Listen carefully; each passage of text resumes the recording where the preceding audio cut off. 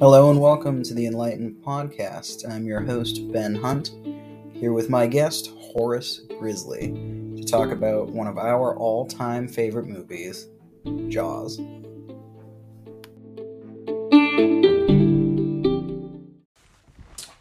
Hello. Hello there. Here with Horace Grizzly, discussing, I would say, within my top three, certainly your number one favorite movie of all time, Jaws. Jaws, 1975. Steven Spielberg, the first blockbuster. Perhaps, I will say, the greatest movie ever made. I don't know if I would go that far. It's Well, definitely... It's certainly... You should think about it. It is goddamn fantastic.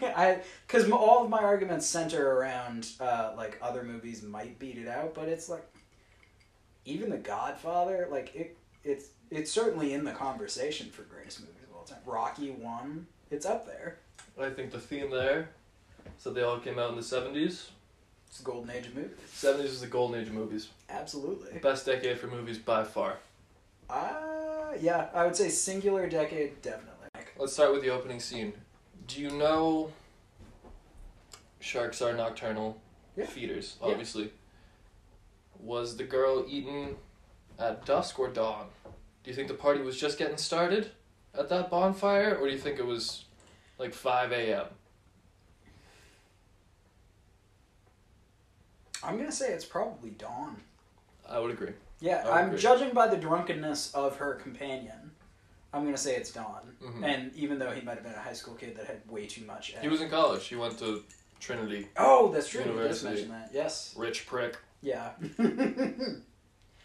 I'm from Connecticut. My parents are... I hate him. Worst character in the movie. Quote me. I think that's probably fair. Mm-hmm. He's also a total dickbag and doesn't really care when she dies. He's just kind of like... He doesn't care at all. Yep. Very apathetic. Well, he doesn't know her name. Yeah, either. Exactly. And, which is really funny because, it's Christy, right, that she shouts at? Yeah, Chrissy. Chrissy? Mm-hmm. Yeah, something along those lines. The actress gets all the credit in the world for one of the most haunting scenes. Did you know that it was... cinematic history. Some of it was real. Didn't she break her thigh bone? Well, you know how the animatronic shark was such a piece of shit.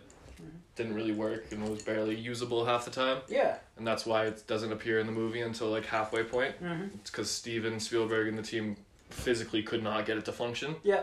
I think something might have been that huge behemoth of a robot that they built, grabbed her without her knowing and pulled her down. So the reactions to her getting like attacked at the beginning are real. Which is, it's perfect. Which is terrifying. It's absolutely terrifying. Because that intro, when like the credits roll, when you see the shark from the shark's point of view, swimming through like the reef, and then the body and the legs and the hair of the girl. Oh my god! It's the what always gets me is it's the gurgling as she seems like she's genuinely drowning, and then the other most important moment for me is when she grabs onto the buoy and is literally going, oh god, and it's literally like that moment of just utter and complete fear. Oh my god, it's totally inaccurate to how a great white shark would eat somebody, but I adore that scene. A great white shark of that size in that situation, and it was filmed in September. I know that after the busy season on the vineyard. So the water is fucking cold. Yep. First of all, and she's out so far. I've never swam out that far. Neither have I. Probably because of that scene. I don't care how calm the water is. I don't care how confident of swimming you are. If you're just like going for a quick skinny dip with this fucking goony ass Trinity kid, you're not going out that far. Nope. Not a chance. Crazy. Insane. It freaks me out. You know, I have some authority on this subject. It's just not good, man. It's nasty. So we should probably talk about the Jaws theme with John Williams. Once again, a fucking tour de force when it comes to music. So have you heard the story of how he brought it to Spielberg? No. So he brought it to Spielberg and said, like, I think this should be the main theme. And, you know, Spielberg had given him, like, general ideas of We want it to be, you know, this like, Suspenseful, classic, suspenseful yeah. thing. And he brought the song of like the da-dun, da-dun, da-dun, da-dun, and Spielberg laughed in his face and said, "That's awful," which is hysterical to me because the instant that he, like, they synced the movie and that original theme together, that's when Spielberg said, "I was completely wrong," because it is perfect at building suspense, and it's just another thing that's just iconic of John Williams. And it sets the tone Mm-hmm. so early. Like, they don't hold it because they have that point of view with the credit sequence with the shark. Yeah. And they show it right off the bat, and then it's the seamless transition Mm-hmm. into the Chrissy Walken's Yep. attack. Oh, it's the best. It's the best, man. And then we're Iconic, and I would say like more like easily identifiable than any other score, Mm-hmm. with only exception being like Star Wars. Yeah, absolutely. I was gonna say it's. I think it's the only thing that's comparable to like Luke's theme. Yeah. And when he's looking at the two sons for actual soundtrack, which is just John Williams again being absolutely incredible. Greatest cinematic composer. Yeah, I was Behind gonna say only people that comparable are Hans Zimmer. Hans Zimmer and Howard Shore, Absolutely. who did Lord of the Rings. Yes, The top three. bingo. Yeah, hands down. Because they only do like movies. Yeah. You can say whoever else you want, but Oh no! I'm not movie gonna argue. composers, Yeah, I'm not those gonna, three, the yes, Holy Trinity. Absolutely. I'm not gonna contest that McCartney is a better composer than Howard Shore. It's like McCartney's better at what he does, and Howard Shore's better at what he does. You know, I can't imagine and don't want to imagine. McCartney doing the soundtrack to Jaws or doing the soundtrack to Lord of the Rings. No, because he'd make it about himself and not about the goddamn Yeah. fish. It's about the fish. It is. So then we get our introduction to Brody, who is one of my all-time favorite characters, just period. Mm-hmm. He's the small town police chief who used to be a New York cop. Is that I think. Have you read the book? So I did read the book. I did not like the book, which is really funny. Book is annoying. It's one of the only books versus movie adaptations where the movie is exponentially better than the book. Other thing I would argue is The Godfather. Yeah, and I haven't read The Godfather. I have read Jaws. Yes, Who the fuck has read The Godfather? You're a goon. If you it's have. one of the best-selling books of all time. I know, but like the movie is way better. Yeah, no. Jurassic Park is another one of those few examples. I guess like The Shining. Shining, Stephen yes, King novels. Shining is way better. I didn't like. I love Stephen King, and I did not like The Shining. Granted, I did not like The Shining movie particularly much either. That's a different conversation. That is a different Stay on conversation. topic. Hey, you know Have what a it bone is? to pick with you on that. 70s blockbusters. That's all right. You know, it's within the realm of reason. But we are introduced to Chief Brody. Mm-hmm. He is asleep in his little cottage right on the beach. Introduced to his wife, who's also a great character, by the way. Great She's character. underrated. I mean, I'm saying this as if like the three main characters are like the only ones that are great characters. There is within any of the major cast, I wouldn't say that there's a miscast anywhere. I think every single one of them is perfect. Every single one of them is believable. She plays a perfect defensive mom. She has great scenes. She has a couple of great lines. She has some great lines. She adds so much depth to the family dynamic and to Chief Brody's character. Yep. The dynamic between her and Quint and her and Hooper at the dinner scene. Yes. One of my top favorite scenes. I definitely agree. Gives a lot of character to Brody. And just like, who are the main characters? The trio on the boat. Yep. The chief. I mean, the mayor and Who, Mrs. Brody. All five of those are perfect. Absolutely. Excellent. So we get in Brody. Brody's going through his normal day before he finds out about the shark attack, and it's such perfect, quaint, small town politics. It's perfect, like old school New England. Like there's so much that you don't really realize until like us, you are in it for a while. Yep. And it's Chief and his wife waking up and making fun of the Boston accent. Yeah. I don't even know that quote. It was something about the yard and the cat. Park and the cat and the Harvard yard. And Yeah, she something. Says, that sounds like you're from Brooklyn. He goes, all right. Yeah, and he works on it, and then they wake up and the kids are playing outside, and then they do whatever, and then there's a phone call, and Chief answers the wrong phone. Yep. He answers the house phone when it's actually his police line. And then one of my favorite quotes from the movie is when one of the kid comes in, he's like, "Hey Ma, got bit by a vampire." Yeah. And just gushing blood. And it's so... Chief's like, it's very... "Don't you stay off those goddamn swings." Very relatable. But exactly. It's just that, like, small family dynamic. Like you said, it's quintessential of a New England town. But it's also just kind of that, like, calm, normal, like, hectic life that everyone lives. It's very much that Concerning Hobbits. It's very that, like, early Shire beginnings that every story kind of needs to have that base of, you need to have a home to protect. You need to have, like, set the tone for, like, what a normal day looks like. And I think that's a great job. There are so many human moments in the movie that I adore, and him answering the wrong phone is perfect. And it even goes beyond that, and it's so subtle. It's like, day to day, what do you deal with? It's your kid getting hurt on the swing set that you told him that you were going to fix, but you haven't fixed yet. You told him to stay off of it. He cuts himself, and as he gets into his police car, his little pickup, his wife gets on the swing set with the other kid. Yep. And so it's all...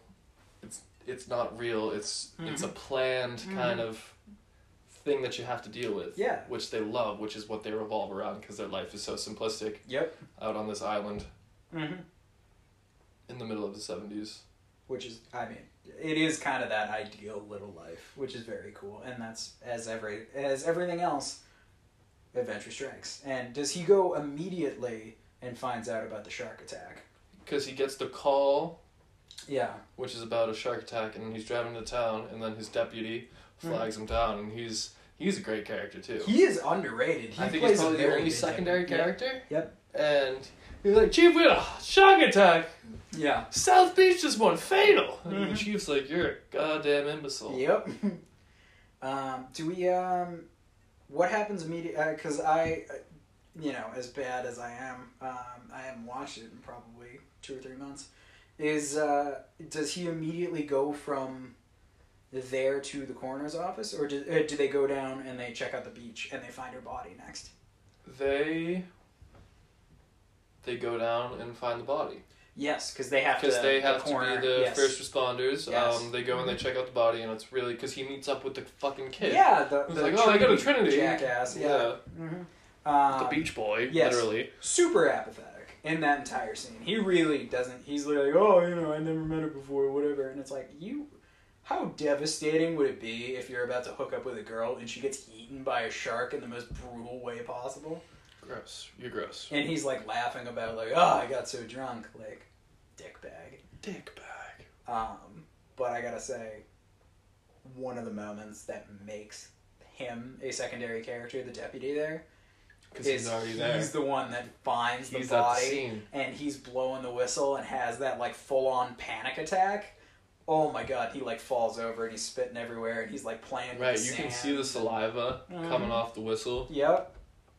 Which like makes it, you flip the switch pretty quick. Yeah. It becomes very real. And that's fantastic scene. And it's like one of those, clearly Spielberg wanted that moment to hit home. And when you get the transition over to the remains of her body, having the crabs crawl over the remains. And dude, with the ring. Yep. Looks fake as hell, but it does. Doesn't matter. But I was going to say, but it's still compelling because of his reaction to it and everyone else's reaction. And like I said, adding in the, whatchamacallit, well, you can just throw a torn up corpse on a beach and we're all going to go, Spielberg doesn't do that. He throws kelp and he throws crabs on it because that's what would actually happen. And it makes it 10 times more disturbing because it takes a human being and delineates them so much more and brings us back into the food chain. Oh, it's awesome. It's funny to think, though, that there would absolutely be no remains washed up on the beach. You get blood and guts, but that's about it. No, you wouldn't. Yeah, it wouldn't. The tides don't work that way. Oh, is that what it is? I'm Yeah. thinking of leftover from the shark, and I was like, the shark's not going to pick up every finger. You might get like bits and pieces, but Oh well, I mean that would just be eaten by other fish. yeah, that's true, Granted, too. but Yeah. you know, oftentimes, like off of Nantucket, there was a guy, great point, kayaking out, gets lost, falls out of his kayak, is not wearing a life jacket, and he's out deep. Yep. And after that point, it's open ocean. Yep. He doesn't recover for days. Mm-hmm. So, and to think that her scattered remains would wash up like that is implausible. Not a chance. Yeah. And then we move on from there, and we get another iconic scene with the. Is that when he goes and tries to close the beaches?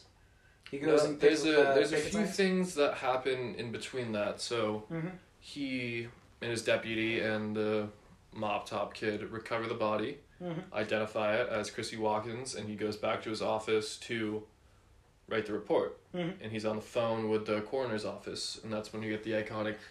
He's typing on the typewriter "shark attack." Which, by the way, another Amazing. one. Fantastic scene. Because you could do that in a computer today, and it wouldn't have a tenth of the weight of literally the typewriter of like. Yeah. Yes. Oh my god. Cause And of then- death, shark attack. Yeah. Awesome. Awesome.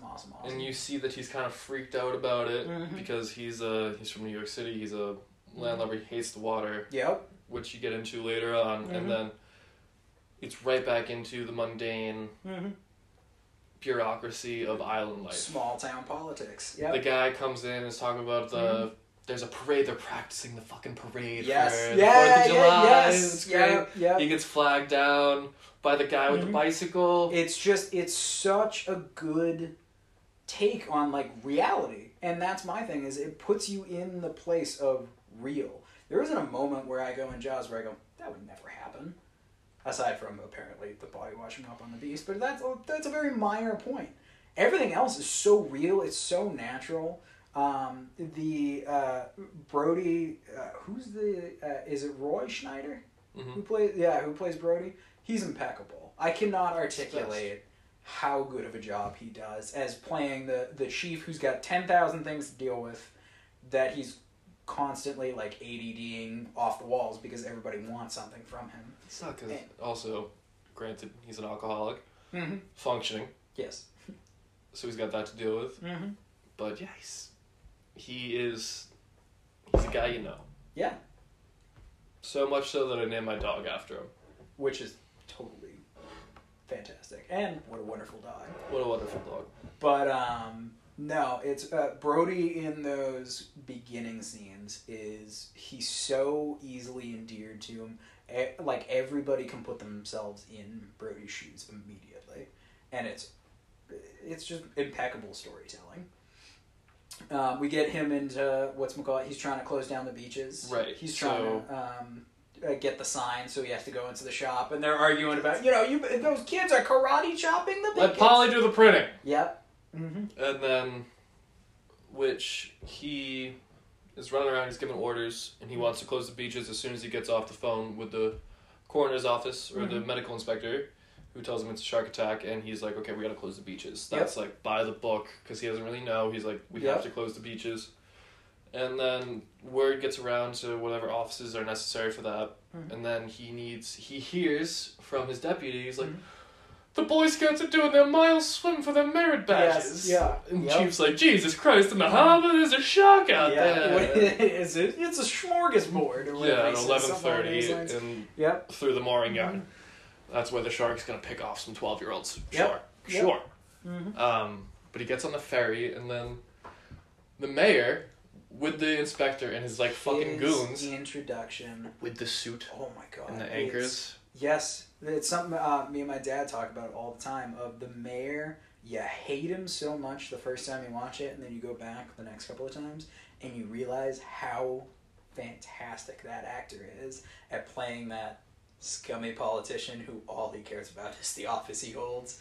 But like you said, we all know that dink with the he's got the suit on with the anchors on it. He's putting lean. Well, we're saying we can't close down the beaches. The Nantucket politics, man.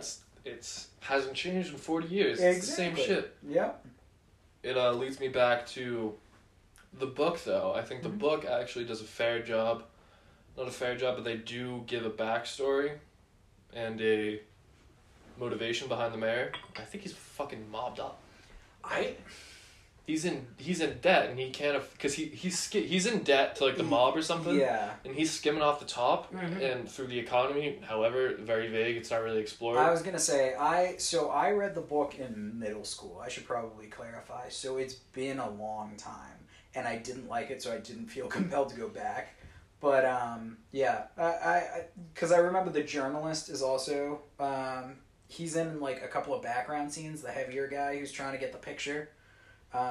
When they catch the wrong shark, that guy is a much bigger player in the book than he ended up being in the movie, which is a very good choice again by Spielberg.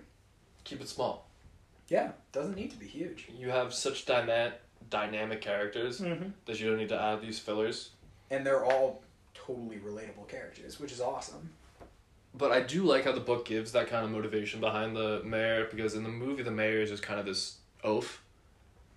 I wouldn't call him an oaf. I think he does a fantastic job, like I said, being that small town politician who all he has is that governorship, and he wants people to see it, like he wants to be successful, and it's something we could see around here very easily in our neck of the woods, where it wouldn't surprise me. Is everybody an oaf around here? Have you looked at who's in charge of like the school committee around here? Yes. Yeah, it's exactly dinks like that. So no. Doesn't mean I still want that goddamn suit jacket with the anchors on it. It's not great. But yes, him trying to put the lean on Brody is perfect. Perfect, subtle. I need to whatchamacallit? You know, like I needed to go this way, and therefore whatever. I don't know. It's not the ugliest suit jacket I've ever seen. It's the best goddamn looking suit jacket you're ever gonna see, and you're gonna buy it for me. It's gonna be $600. But it's just perfect for that like pompous small town. Yeah, it doesn't do anything. Yeah, he thinks he's so much more important than he is. Which is so funny to think that like a small town like that would have a mayor. I know. Which I feel like is such like a 70s and 80s trope. Because any small New England town, like a mayor is required for a municipality. Yeah. Nantucket is run by council. Yeah, I was going to say, town councils run most things. But the idea is the island is so old that it's been there forever, so it's one of those, like, first landing grounds in the Cape of everybody, and it's like, alright, maybe I could see that happening. It's not crazy out of ordinary, it's just one of those things of, like, it's funny, and it's better to have him as a singular character instead of having 5 incompetent characters on top of that. Yeah. So then we get that small town council meeting kind of thing going on, right? Yeah, they announced that they're going to close the beaches. Yes. And then because Brody's going by the books, as we said, and he realized there's a shark, that you have to close the beaches, you have to patrol the lifeguards, and do everything, which is what they would do nowadays. My brother is a lifeguard on Nantucket. My brother-in-law is the most high-up lifeguard it's ever been. That's what you do. You see a fin sighting, you close the beaches, you put up the flags, you patrol, you play it safe. Yep. But back in 1975, this was a different story.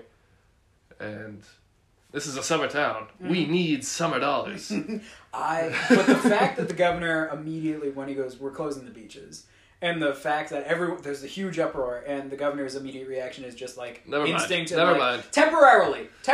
Of 24 hours. Yeah, exactly. Beaches are only for 24 hours. 24 hours is like 3 weeks.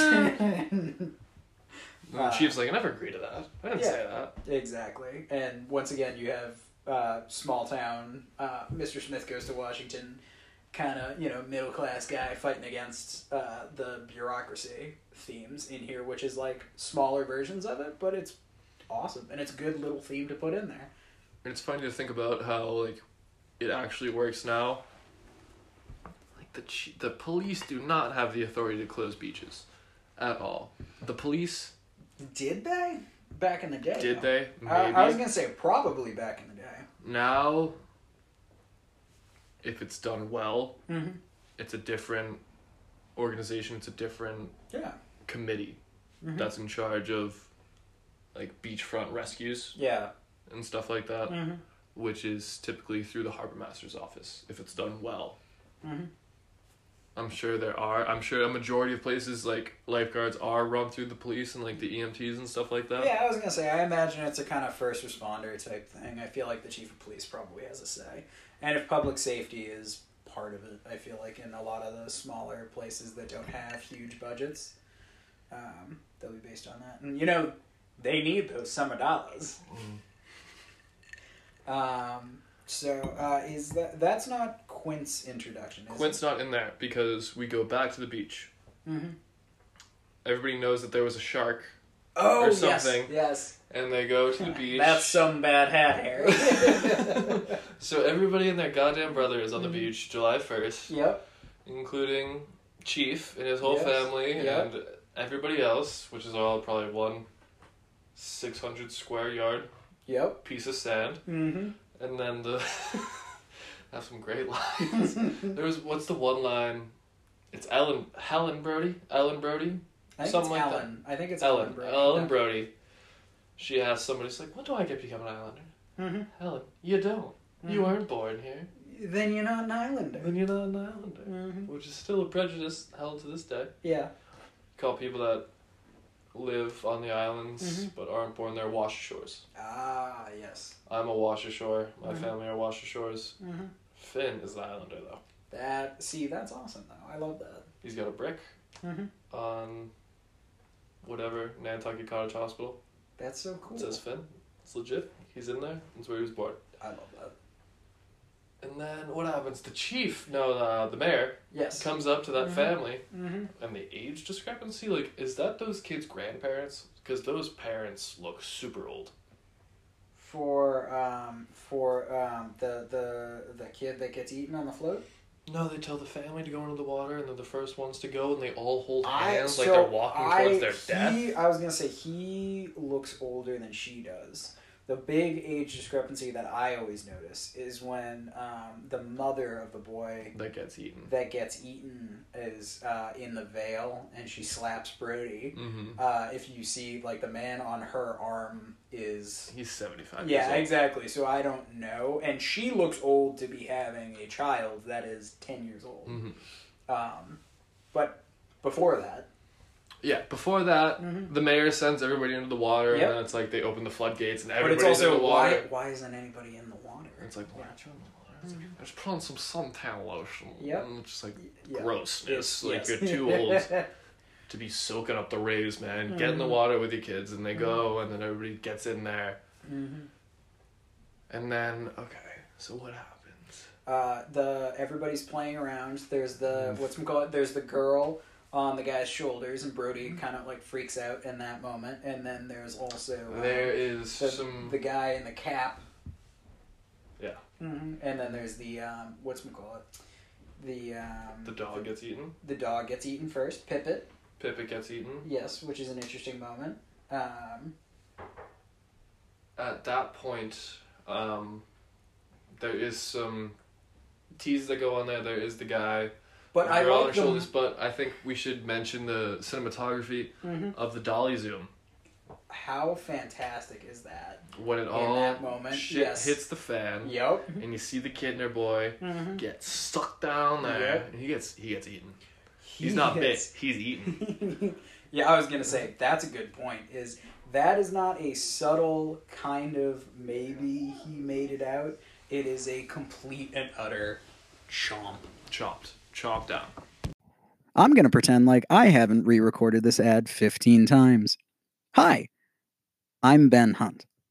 I hate to interrupt your lovely podcast experience with this ad, but I'm going to anyway. Why? Because Anchor needs me to. So I'm really never going to advertise for anything that I don't believe in, and Anchor, I actually believe in. So Anchor is an app or a website that allows me to do everything I need to for the podcast. It allows me to record and edit right from my phone or my computer. It also allows me to distribute my podcasts on every listening platform you can think of, from Spotify to Apple Podcasts, Google Podcasts, even Stitcher. So basically, it's a one-stop shop for everything you need in a podcast. And best of all, it's totally free. So download the Anchor app or go to anchor.fm to get started. So the little Kinder boy with his fucking geriatric mother and the prunes on his fingers, he gets sucked down. And 10 more minutes? And he swallowed whole his little floaty, which is weird as hell. I was going to say, it's an inflatable mattress that he just throws on the water. Yeah. That's camping equipment. Yeah, which, by the way, hysterical that they never put 2 and 2 together for, like, families of, like, Irish Catholic 12. And they're like, oh, we'll put 4 people in one bedroom. And it's like, okay, have one of them sleep on an inflatable raft instead of the bed with 7 of them. It's not the smartest ethnic group, we'll give you that. Yeah, probably fair, having belonged to it for a long time myself. Being 10th generation imbecile. Second. Tell you that right now.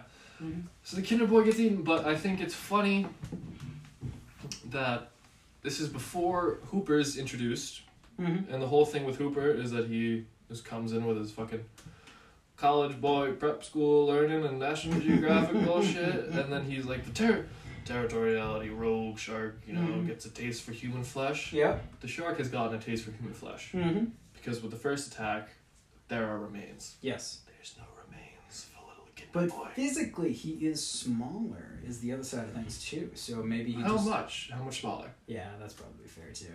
13-year-old boy, 20-year-old girl. I mean, there's not much.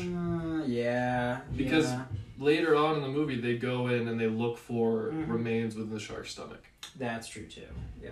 Because they're not looking for remains on the beach. Because all that washes up on the beach is that goddamn inflatable mattress. Yes, which, by the way, like, they did such a good job of not showing the actual, like, murders and the brutal bites themselves until later on, which obviously that's because of mechanical failure with Bruce, the mechanical shark itself, but just by happenstance or out of intention, it's not quite clear which.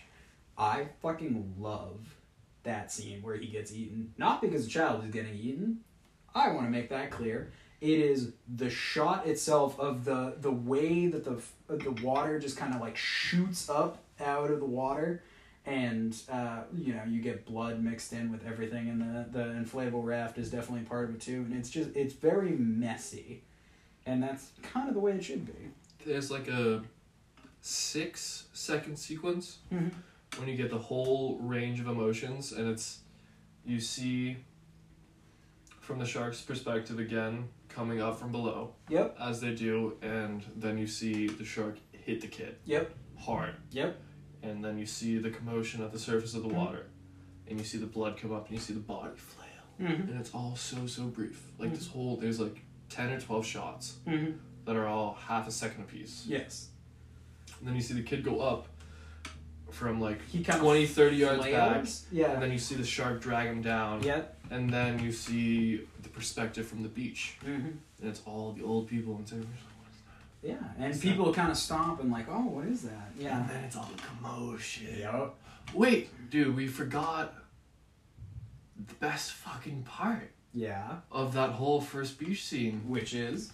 The kids with the cardboard fin. No, that happens on 4th of July. That's when they're Oh, that's when waiting they for call. it. That's Yeah, when it's like, oh, that's they later pull it. on. Okay. Right. He's got right, the false. It's the guy with the cap that's Forget coming it. in. Forget it. Yes. You're batting. about that? I was No. gonna say you're batting 700 now. Oh, 700. How many episodes? Oh, 700 World Series, maybe. Sure. Okay, so the Kinder Boy gets eaten. Everybody gets real sad. Yeah, we get and then, second.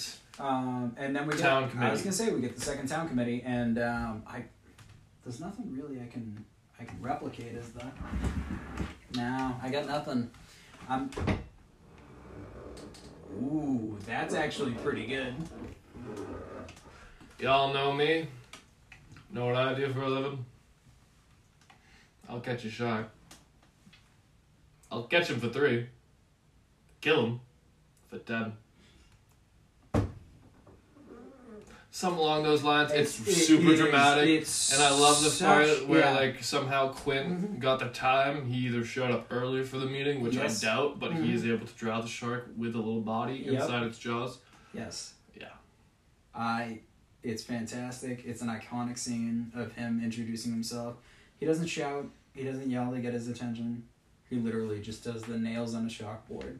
He gets everyone's attention, and then he just looks at them and says, "Hey, you got, you want to go, whatchamacallit, live on welfare all winter, food stamps all winter? Yeah, you can go cheap now, or you can give me my money, and, we'll get this done," which I just... that classic Ahab fisherman, the confidence in which he's eating potato chips while he's doing it. He's eating saltines, yeah. Which it's just perfect. I don't like this salty dog, seafarer, angler. I don't know. It's an archetype of that, which exists to this day. Big time. It's the same. It's all somebody that we know. It's all somebody we bumped into. It's a character that is real for a reason. It's people that you rely on to buy all your offshore fishing gear. It's people that you need around as much as you hate talking to them. You need them around because they every once in a while they get a big paycheck. Yep. And they blow that paycheck quick. Bingo. And you need them. Mm-hmm. So you get that scene. Nobody really takes them seriously, too. No, not at all. And I like that confidence of, I don't care if you take me seriously or not. This is what, I'm giving you guys the truth here. And I like that Brody immediately wants to consider it. And everyone else is kind of like, oh, everyone else is like, no. Which brings us to, like, the midway point. Or, like, that... After the Kinder Boy dies is the end of the first... Act. Yes. Yep. When the 3 attacks happen and like it's the slow build of communal efforts to do something about this. And then the shit hits the fan. And then every fisherman on the island goes out and thinks they're gonna catch the shark. Oh my god. What a classic. Another one where it's so relatable of just the collective mindset of dumbasses that are all trying to go out and catch the fish is so funny. The funniest thing for me is that like once they all like go out, they're all within the same little stretch of water and they think like it's like he's here, so I gotta be here, which is the same thing. I love like tuna guys go out to the canyons and they think they're gonna hit it, and they're all at the northeast corner of the dump, or they're all pumping gas towards the Rosencrown. It's like, you guys are all going after 120-inch tuna. There's 19 boats here. Like, what are you all doing?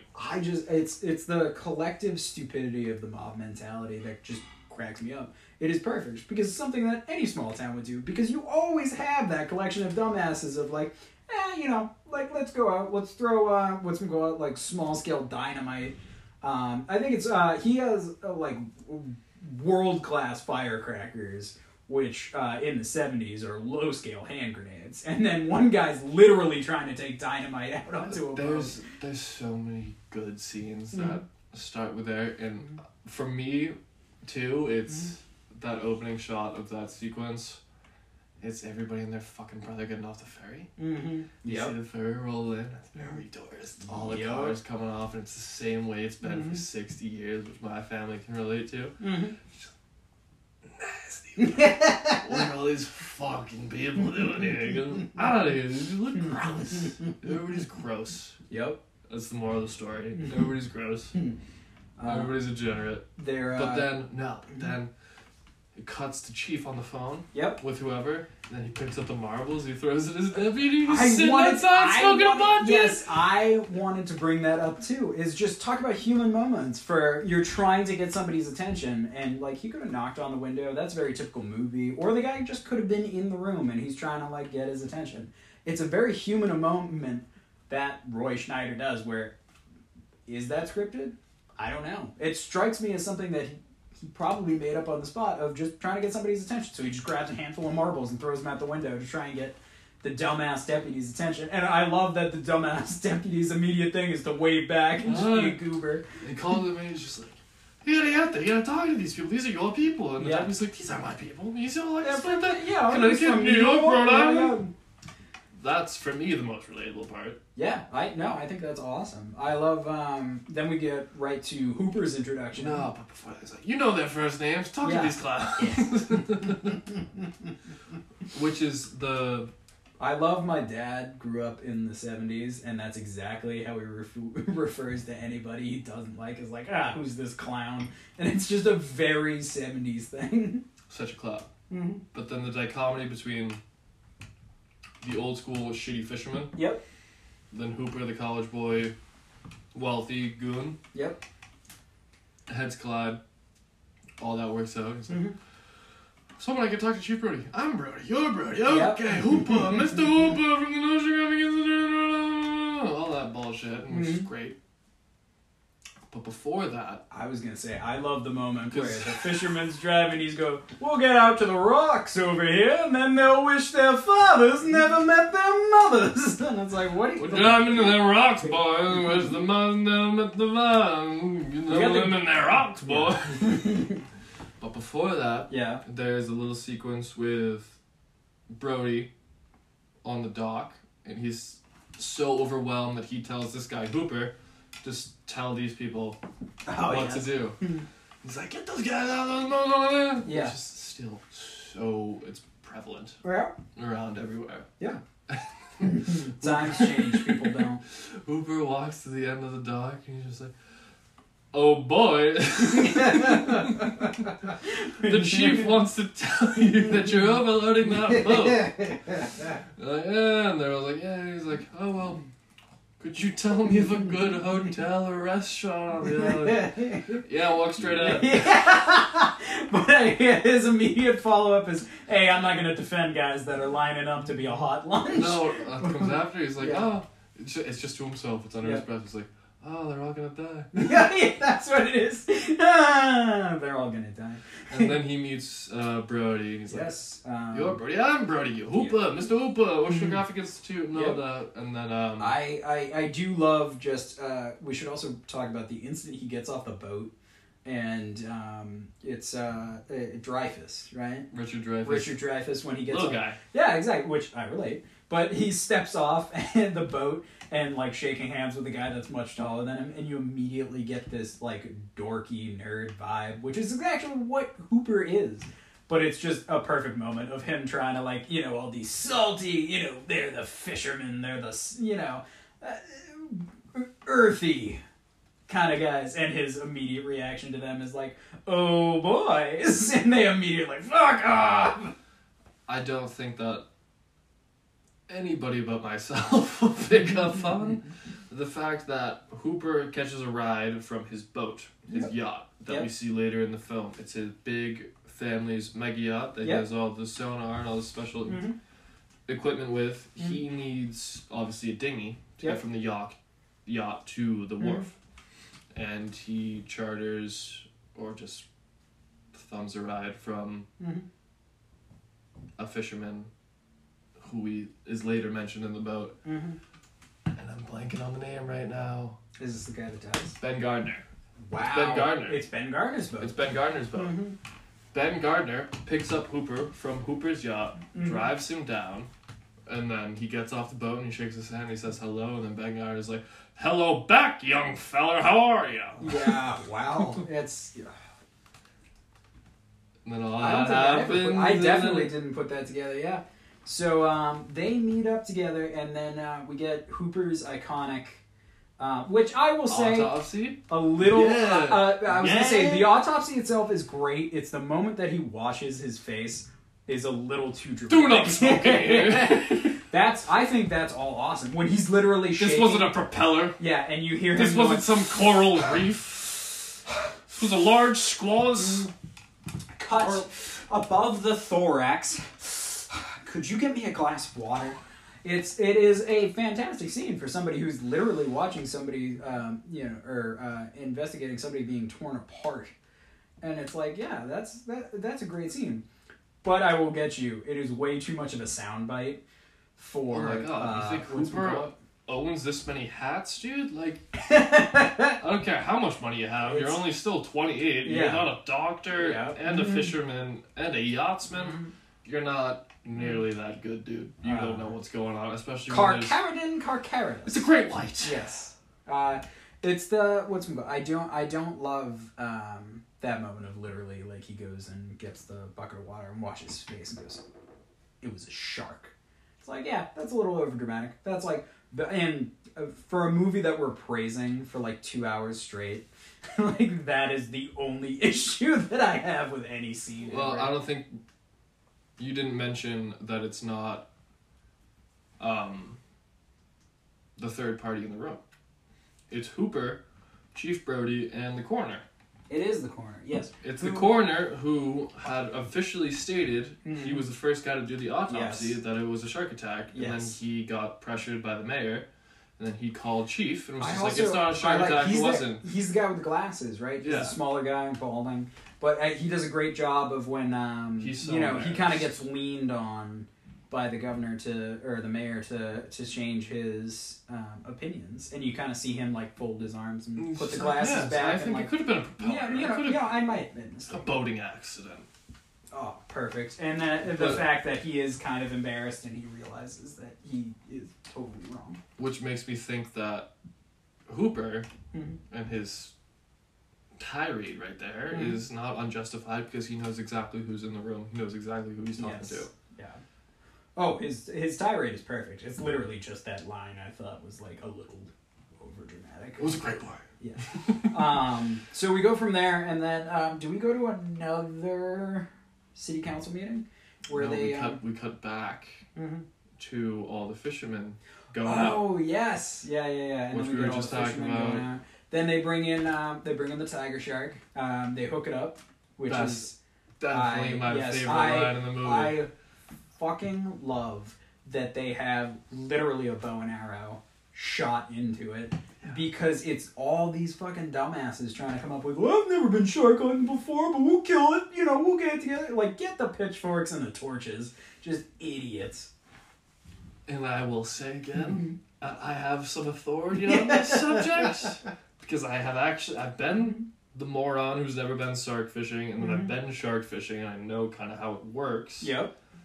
And it's hard as fuck, and it requires so much more. And I think it's especially funny when there's this one shot of this one boat, and it has like a Hispanic driver. Yes, yeah. He's driving the boat. He's chumming the water, and he's got a cigarette. He's got the cigarette, and there's the dog on the front, and there's everything. And the guy's like, "What are they doing? What is that? Yeah. What are they doing over there? Chumming the water. Chumming the water."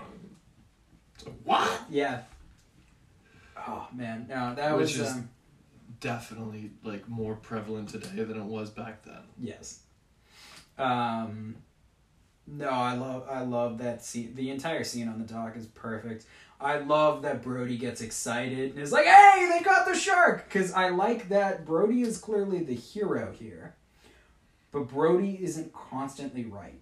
He isn't the one that's like, he isn't really standing hard in the ground and going, the mayor is wrong, the mayor is evil. It's that kind of subtle, relatable human of like, you get caught up in the reality of life. You're not really trying to take a stand everywhere in every place, and he is mistaken. He doesn't know. He's completely ignorant about sharks whatsoever. And he gets super fucking excited that they got the tiger shark, because he goes, "Oh, that's perfect, that's great," and he was completely wrong. He's completely wrong. Yeah. He's not completely wrong because, again, a tiger shark in New England it's coming up the Gulf Stream, that size, that thing was 18 feet long. It's crazy. And then Upa gets up there with his fucking tape measure and starts measuring. And it's literally the best line in the entire movie. And he goes, "What's this bite radius crap?" I love that. Stick your head in there. Stick your freaking head in there. Tell me it's a man-eater. Oh, what?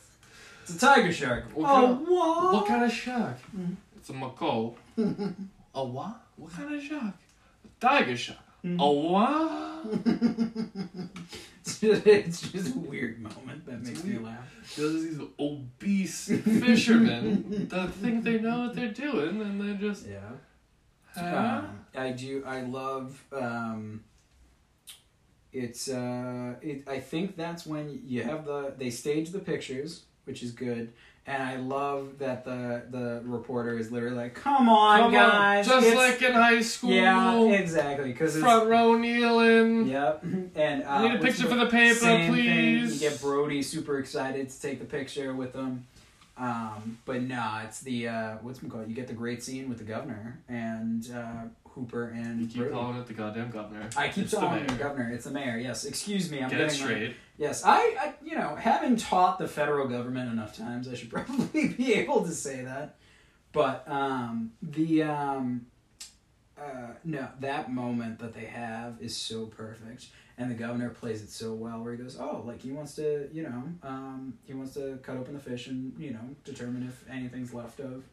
Whatchamacallit, the boy, because this. I'm not about to perform some half-assed autopsy on a fish. Which is like talking And about have this little kidney boy spill out all over the dock. perfect line, especially when he says like, hey, this digestive tract is extremely long. It takes them a long time to break down anything. If he ate the boy, there's going to be remains. And just that oh, man, I'm not going to have that little boy spill out onto the dock. Like, it is such good small town. I cannot say enough good things about the mayor in that scene.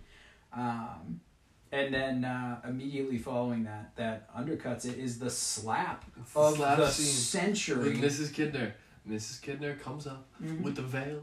Yep. Like she's at the fucking graveyard. Yep. And she comes, Chief Brody, I just learned that a girl died here last week.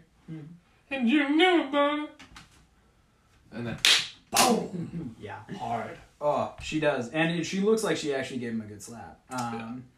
She gave him a good slap, and she's 65. Her husband is 75, which means that the kid was conceived when she was 55, which means that this was a miracle of science in 1975. So my argument is going to be she looks like she is 55. The boy was conceived when she was 44, and he was in his 65, and he is now 76. Fine, you can subtract 10 years from my figures. Yeah. It's still a miracle. It is very interesting, but it's a bit more reasonable. But yeah, Which leads me to create a whole fan fiction backstory for the Kidner family and the whole... He was the little stolen. Kidner boy's parents were killed yachting it's way a whole back thing. in the It's actually the same 50s. shark that ate his shark. parents. That shark at that point was only 12 feet, now it's 25. Yep. It's a whole thing. Yeah, exactly. It got its taste from human flesh down south. Anyway. They think they killed the shark. They think they killed the shark. It's Hooper that is the one to say, hey guys, like, you're completely fucking wrong. From then on, we get into we go home to Brody's place, don't we? And we get he's I thought for a second you were gonna skip it, Brad, but this is literally we're this is- professionals. we are experts, folks. Mm-hmm. This is literally the middle point of the movie. Mm-hmm. And this is when Brody is at his most human. And you see again that his alcoholism is getting the better of himself. I see. Is he an alcoholic within the bounds of the movie? In the bounds of the book, he definitely is. No, but he gets hammered. Yeah, but that's A-okay. It doesn't matter. Hey, man, because I get hammered. I'm not an alcoholic, I hope. We all hope. At the end of it, Yeah. we're hoping. We're all clinging to something. We're hoping for the best. Mm-hmm. But no, this, for me and my family, I think is one of the most, family-oriented and pivotal scenes. Yeah. And it's no dialogue, and it's him and his son just kind of making faces at each other. So, yes, but before that, does it start out? I think it's him sitting at the table, and he's going through the shark book.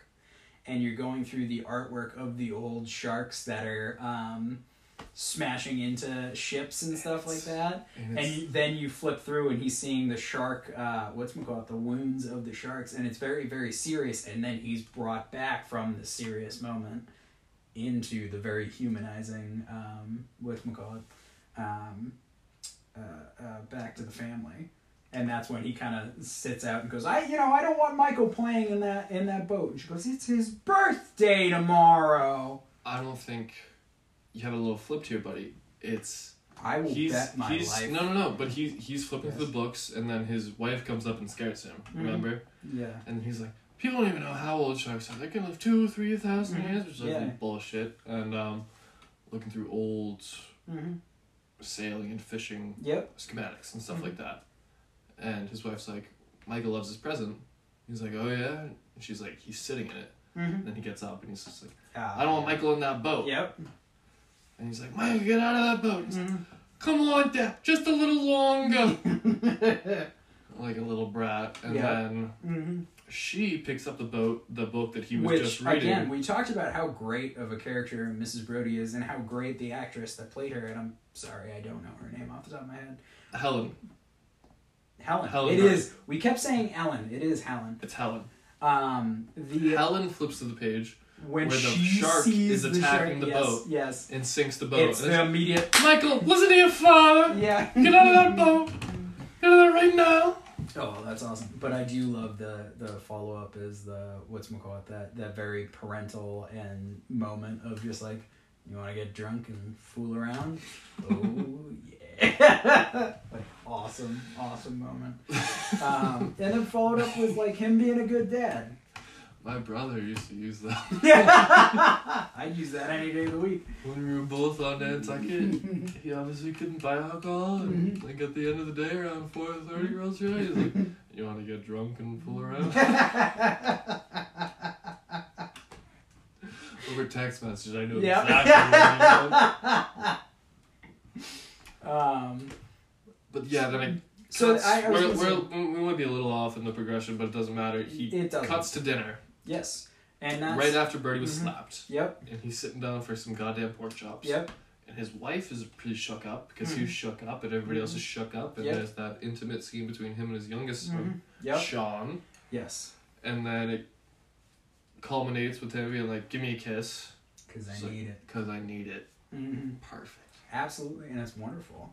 It's awesome. And then that's immediately followed up by Brody being awkward, clumsy nerd that he is, which is like, hey, like, hi, like, we need to talk. And the fact that he's in jeans and a blazer, which, by the way, was not the style in the 70s. It became the style after the 70s. It's cool as fuck now. It is not cool as fuck then. He looks like a complete dork. For the 18 of you listening, it's Hooper. Hooper walks in the door. Who did I say? Did I say Brody? You said Brody. Oh, excuse me. Mr. Hooper comes in unannounced, and he's carrying 2 bottles of wine. Mm-hmm. One's a red, one's a white. Because I didn't know what you would be serving. Yes.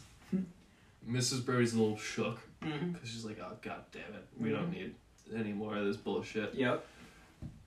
Brody's pumped.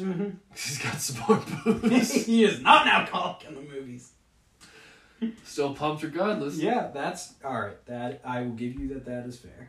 And then it's... Because at this point, Hooper has kind of an idea of what Brody is going through. Because they have talked enough. And in the back of Brody's mind, he realized that it's not the shark. Yep. And Hooper knows that. And Brody was kind of just waiting for this to come. Yeah, and exactly. Happen. That's why he was getting shit-faced. And I love that moment of when he opens the wine and he goes, it's fish, so you should be drinking... whatchamacallit? You should be drinking white or whatever it is, and he opens the red, and he slowly does it without listening to him, and then just dumps it, and it's not a wine glass, it's a water glass, and he literally just dumps wine into it. But you're missing the conversation between Mrs. Brody and Hooper. I'm sorry, I forget that part. Oh, you forget? Where Hooper kind of introduces himself. He walks into his... I'm Mr. Hooper, I work with your husband, blah, blah, blah. Yeah. And then they sit down at the table. And he talks about how he got Chief couldn't care less what the fuck he's talking about. He just sees that bottle of red and he's just like, I'm finished with it. This is the bottle of red, bottle away. And then, what does Helen say? She's like, Mr. Hooper, I hear you're really into sharks. And then he, like, laughs. Chokes. Yeah. No, because this is before that, dude. When Mr. Hooper, because remember earlier in the day when nobody would give him directions to a goddamn good restaurant? He's starving. He takes the plate from Brody. Yep. Because it's so good that the more you watch it, the more it makes sense. You're not going to finish this, are you? Yeah. Eats the pork chop. Eats all the mashed potatoes, whatever. Yeah. And then Helen's like, Mr. Hooper, here, you're really into sharks. He's coughs up. He's like, well, I've never heard it put that way, but when I was a boy, my father bought me a 14-footer off a Montauk, and I hooked a scup and then a 14-foot dogfish. Grabbed it.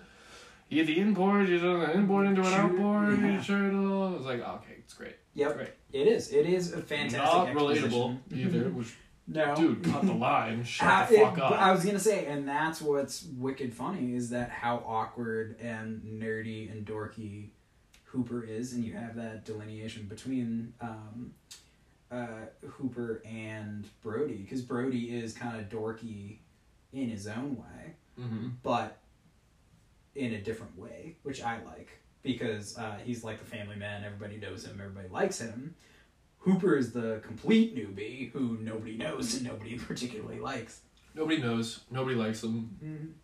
Small guy, city guy, Yep. college educated, wealthy. Yep. Which is bullshit, because all of those guys, even back then, Mm-hmm. they had cash, man. Even if you were a fisherman in the 70s on the islands, Yep. you had some money because you owned some property, and so Mhm. you were fine. You had some kids, and your kids are fine, and your Mhm. kids are fine. They're fine. They're fine. So then, You're gonna have to cut that out, but regardless, yeah. they're fine.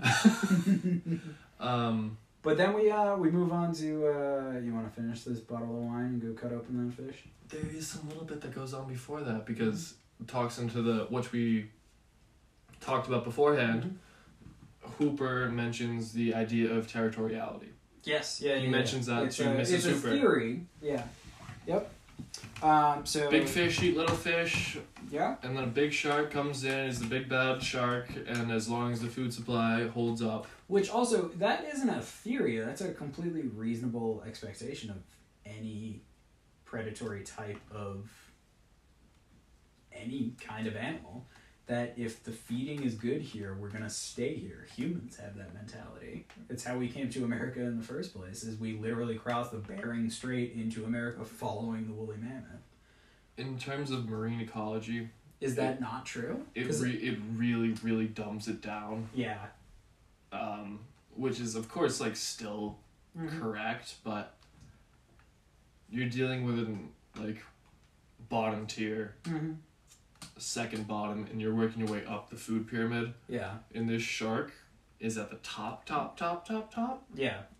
which would indicate that it's not, like, in that kind of human populated zone. It just wouldn't be. Okay, interesting. Anyway, alright, so we go from there, from territoriality into, why don't we head over to the dock and cut open that fish? At this point, Hooper's hammered. No, not Absolutely. Hooper. Chief's hammered. Of course he is. So then they go and they cut open the tiger shark, which is another one of my favorite scenes because the special effects department does a absolutely sensational job of cutting open the stomach of a fish is like.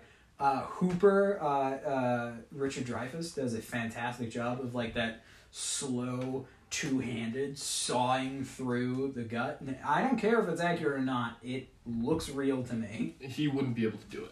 Yeah. But Brian, you're skipping over the whole boat scene. Is the boat scene... I thought the boat scene was afterwards. Because that's the whole thing, is they want to go looking for the shark after they figure out definitively that shark is not the one. I know the drunkenness continues, which is a fair point, because it opens with him going, you know... Because I'm still thinking we're still in fucking Chief's house. He's like, Yes. I'm too drunk to go on the boat. He's Yeah. like, yes, you are. No, you're not. No, I said, no, you're not. Okay. Yeah. And they go and cut open the shark. They do. They have that... And they get a the blue foam. fish head. Yes. They get some foam. They get a couple of beer cans. They get a license plate. Mhm. Quick quiz. What state is the Louisiana. license? God. Came up with the Gulf Stream. I came up with the goal. I told you, my friends. Well, tell your If story. anybody, I was gonna say, if anybody I know, I think you're the only person that knows more Jaws than I do. What's So, more? yeah. But I love that. It's gross. It's disgusting. I love like Hooper's shoes. He gets his he gets his jeans soaked. Old school, like extra toughs. Yeah. These were the Grunins. These were the extra It toughs was- yeah. before these existed. It's it was a great scene of him as he's like as he's trying to breathe through his mouth because the stink is so great. It's fantastic. Excellent scene in that moment. I get it. It's a small scene that no one cares about. I love it still. Then we follow that scene up with, you know how many murders were on this island before I got here? Yeah. There hasn't been a shooting or murder in this town for 30 years. Oh, man. I will say, though, that cutting open scene is pretty accurate, I guess. Yeah. I mean, like, nobody that I know, or nobody's going to cut open a shark just because a shark, like, secretes their waste kind of through their skin. Interesting. I actually didn't know that. It doesn't have, like, a stereotypical or whatever, like, waste system like humans do, or other things. It's kind of like sweating through everything, which means that the meat is gross. It's gross as hell. It's a strong animal. There's no fat on there. It's all cartilage and or protein. It's not good eating, aside from shark fin soup out in East Asia. Yep. So from that point on, we get out to, like I said, we get to, you know, like, oh, you know, there wasn't a murder or a shooting on this island in 30 years. And, you know, obviously, Brody's having a good old time. I love that and just, again, it's a subtle choice. And once again, it was either Spielberg and it was literally written in the directions, or it was Roy Schneider being the fantastic actor that he is. He's suited up. I was going to say, he's got the life jacket on. He can't swim. Yeah, and he's in the yacht. And it's just something, it's a little bit of paranoia that he definitely would do. And it's like, oh yeah, that totally makes sense for his character. Because also, in the previous scene with Helen and Hooper, they talk about how Brody hates the water and he stays in the car doing cigarettes. Yep, exactly. Right. Which it all builds. There's nothing left to chance. We forgot one of the best lines, which is, you know, it's a psychological thing. He stays in the car for, you know, out of fear. I don't know what it's called. Drowning. Yeah. Perfect. But yeah, now then we get to the that moment of you know, like, oh, there hasn't been a murder in 30 years. And then Hooper's immediate reply is like, oh yeah, want a pretzel? Like, mouthful. He's so casual and so on the different end of the spectrum that it is awesome. Whereas Hooper is awkward and uncomfortable, but the instant he's on like a boat, he's in the ocean, he's completely, totally in power of himself. Because not necessarily. I think Hooper is also from New York money. Yeah. He's from New York money, and I think Brody's kind of in that lower middle class, kind of blue collar, working it, as he has been, and his family has been for generations. Hooper's been above that, and so he knows exactly. He has no idea what he's talking about. Yeah. Because back then, probably when Hooper was like 20 or whatever, Chief was walking the beat in New York City. Different sides of town, though. Yeah. Hooper has no idea what Chief's talking about. Yep. Hooper has all of his money. Chief does not. Yeah, and that's why he's like, oh yeah, I want a pretzel. I love that. I love that dichotomy because it is perfect. Of like, you know, new cocky, confident kid, but he's only cocky and confident when he's in his realm of expertise. And I love that. Brody is pretty confident when he's doing like Chief Brody stuff. But the instant that he's on the water, he's absolutely fucking petrified. And everybody has their thing that they're comfortable with, and everybody has their area that absolutely terrifies them. Because brings me back to way earlier in the movie when all the yahoos are going out on their boats to try and catch the shark to claim the reward. There is a quick little shot of the harbor master. Yeah. Frank Silva. Who is this old geezer, half drunk with the pipe in his mouth. And yes, I forgot about that guy. Says, Harbor Master Frank Silva. Doesn't he have the super cherry red cheeks too? He's just a moron. Yeah. So he's definitely a booze bag. He's a booze bag, which is not in the realm of everything. The police should not be handling aquatic things like that just because if resources are allocated properly, it should be the police handle the police stuff. Harbor Master. And then the Harbor Master handles the harbor stuff, which if everything works well, the Chief Medical Officer should work hand in hand with the police. Both. Yep. And the Coast Guard / Harbor Master. The Coast Guard should be its own separate thing. Yep. chief medical officer should be able to handle everything so everything can coincide when there's an emergency on the shore properly. Yep. My brother-in-law is finally able to do all of that, and he has to cut through so much red tape that it's not even feasible. Yeah. Yeah. So then we move on to, hey, that's Ben Gardner's boat. Actually, no, we probably have. It's a school of mackerel. Yeah, we have. We've got Hooper's whole backstory of how much you worth, me or the whole family. Perfect line. Hate him. I love that line of whatchamacallit. Just articulates of how much money is he worth. And it's one of those writing things of show, don't tell. And you could have Hooper literally say the line of, I'm worth $80 billion. And you can have Brody make the same reactions, but it's infinitely funnier, more relatable, and real to have him go, me or the whole family. Because he's worth that much. Mm-hmm. Which is a typical, old school Northeast money. Yeah. So then you go from there to Hooper decides he's gonna jump in the water and try and see what he can do. See if they can bring her in. Nutty, man. It is a That's great nutso. It is a great. At night, he's gonna scuba dive by himself with somebody who doesn't know how to drive a boat, cannot help him in the water. He's gonna bring a diving knife, and that's about it. Yeah. First of all, Hooper can't drive that boat alone. Bingo. Yeah, absolutely not. Hooper needs two mates to actually be able to get in and out of port properly. Yes. And to do it all legitimately, he can. Yep. And he somehow can do it, and he just parks the boat right next to Ben Gardner's You know how you boat. park a boat? Yeah, you forget about how any kind of inertia or stuff works like that. You just park it and you're able to, without throwing out any lines. Technicalities, my friend. Technicalities. Technicalities. He gets it all done and he does it, and then he figures it all out.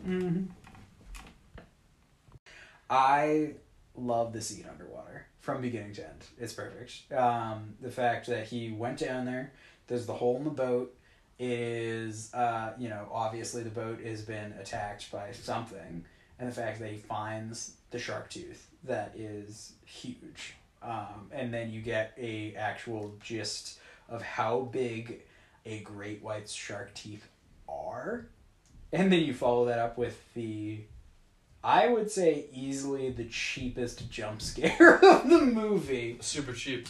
That had a grip on me for a decade, dude. Yeah, exactly. That it had me is shook. Fantastic. I think it's awesome. For me, it wasn't even so much the jump scare, because I know from an early age that to expect it, and I saw it coming. But there's an extra long delay between when he finds the tooth and he's looking at it. And it's 3 or 4 seconds, and you're waiting for that head to pop out, and then it finally pops out, and you're so hung up on it for such a long time. You have enough time to think about it. It's not even so much as a scare as much as a relief at that point. It's like the volcano was erupting, and it's just oh my god. I know, but it is. I love that scene. They actually do an audio thing, don't they? Where it's like, whoa! Hooper screams. Yeah, it's perfect. Hooper screams. He drops his knife, and he drops the tooth. He drops the tooth, and then he swims back to his yacht. And then he rips Which off the mask. The panic swim of getting back. Oh my god, I relate to that so much. Of thinking that there's something in there, and just oh my god, I need to get back. Scrabbling up the ladder and everything. But he doesn't scrabble up the ladder. He just clings on to the ladder. Yeah. He sits there for a second. You get on the boat. Yes, I know. And then you breathe. Yep. Oh man. All right. So we go from there. Where do we go next? Actually, I think we go to. We're gonna hire Quint. No, we go to 4th of July, don't we? We go to the 4th of July. Yeah, because no. We go to the scene with the no, it's the billboard scene where they vandalize the billboard, and you have them trying to reason with the mayor, and they're saying hey, I really think we should hire Quint. We're gonna hire Quint. We're gonna hire Quint to kill the shark. Yeah, And, oh my god, the mayor does such a wonderful job. Once again, I don't know who this actor's name is. I don't know if he ever did anything else, but he did a spectacular job in this scene. He's the best. And then it's Hooper and Chief. Mm-hmm. And at this point, Chief finally has some kind of scientific authority. Mm-hmm. And he comes in hot towards the mayor. Yep. And he thinks he has something on his side. Mm-hmm. And then... like, we pulled Ben Gardner's boat. It wasn't a shark. Mm-hmm. We measured the bite radius, all this garbage. Yep.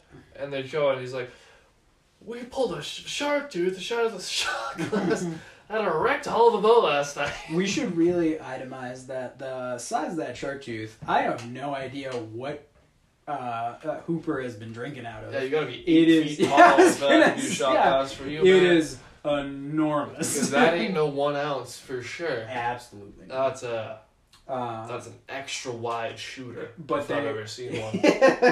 I don't think I have. No, I've never seen anything that big in my goddamn life. And I've seen every kind of, like, oh god, my brother worked at a liquor store and he brought home every shot glass you can imagine. Skulls, tentacles, anything you can think of that they made into a shot glass, they did. Nothing was as big as that fucking shark tooth. Nothing was big as that shark tooth. But then, what is it? It's like, the mayor's like, where is the tooth? Yeah, exactly. And it was, I had an accident. I had an accident! Mm-hmm. He's really hung up about it. It is. And he kind of like, he like throws back the blazer, walks away a little bit, and like, I had an accident. It's a great moment. But I love that the mayor is kind of like, and he's kind of petting his face a little bit, and he's like, what? But you don't have the tooth. You don't have. Did you see the tooth? Yeah. Chief Brother. Yeah. It's like, no, I didn't. He dropped it. Yeah.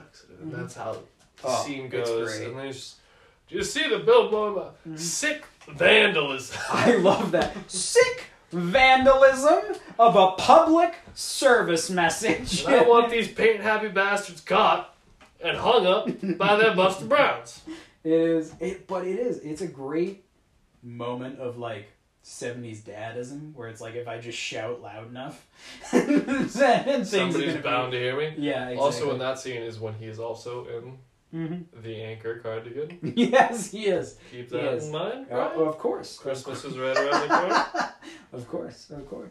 But no, I love that moment down to the vandalism itself is really funny. Of like just a help shark and then a fin in the background. It is great. But he insists like, hey, you know, we depend on summer dollars. So he is a summer town. Yeah, we need summer dollars. Yeah, we will be open for the 4th of July. And does he literally say like, take whatever measures you feel is necessary? I feel like he says something along those lines at some point in time. I don't know if it's that. It's just like the beaches will be open for business. Yeah.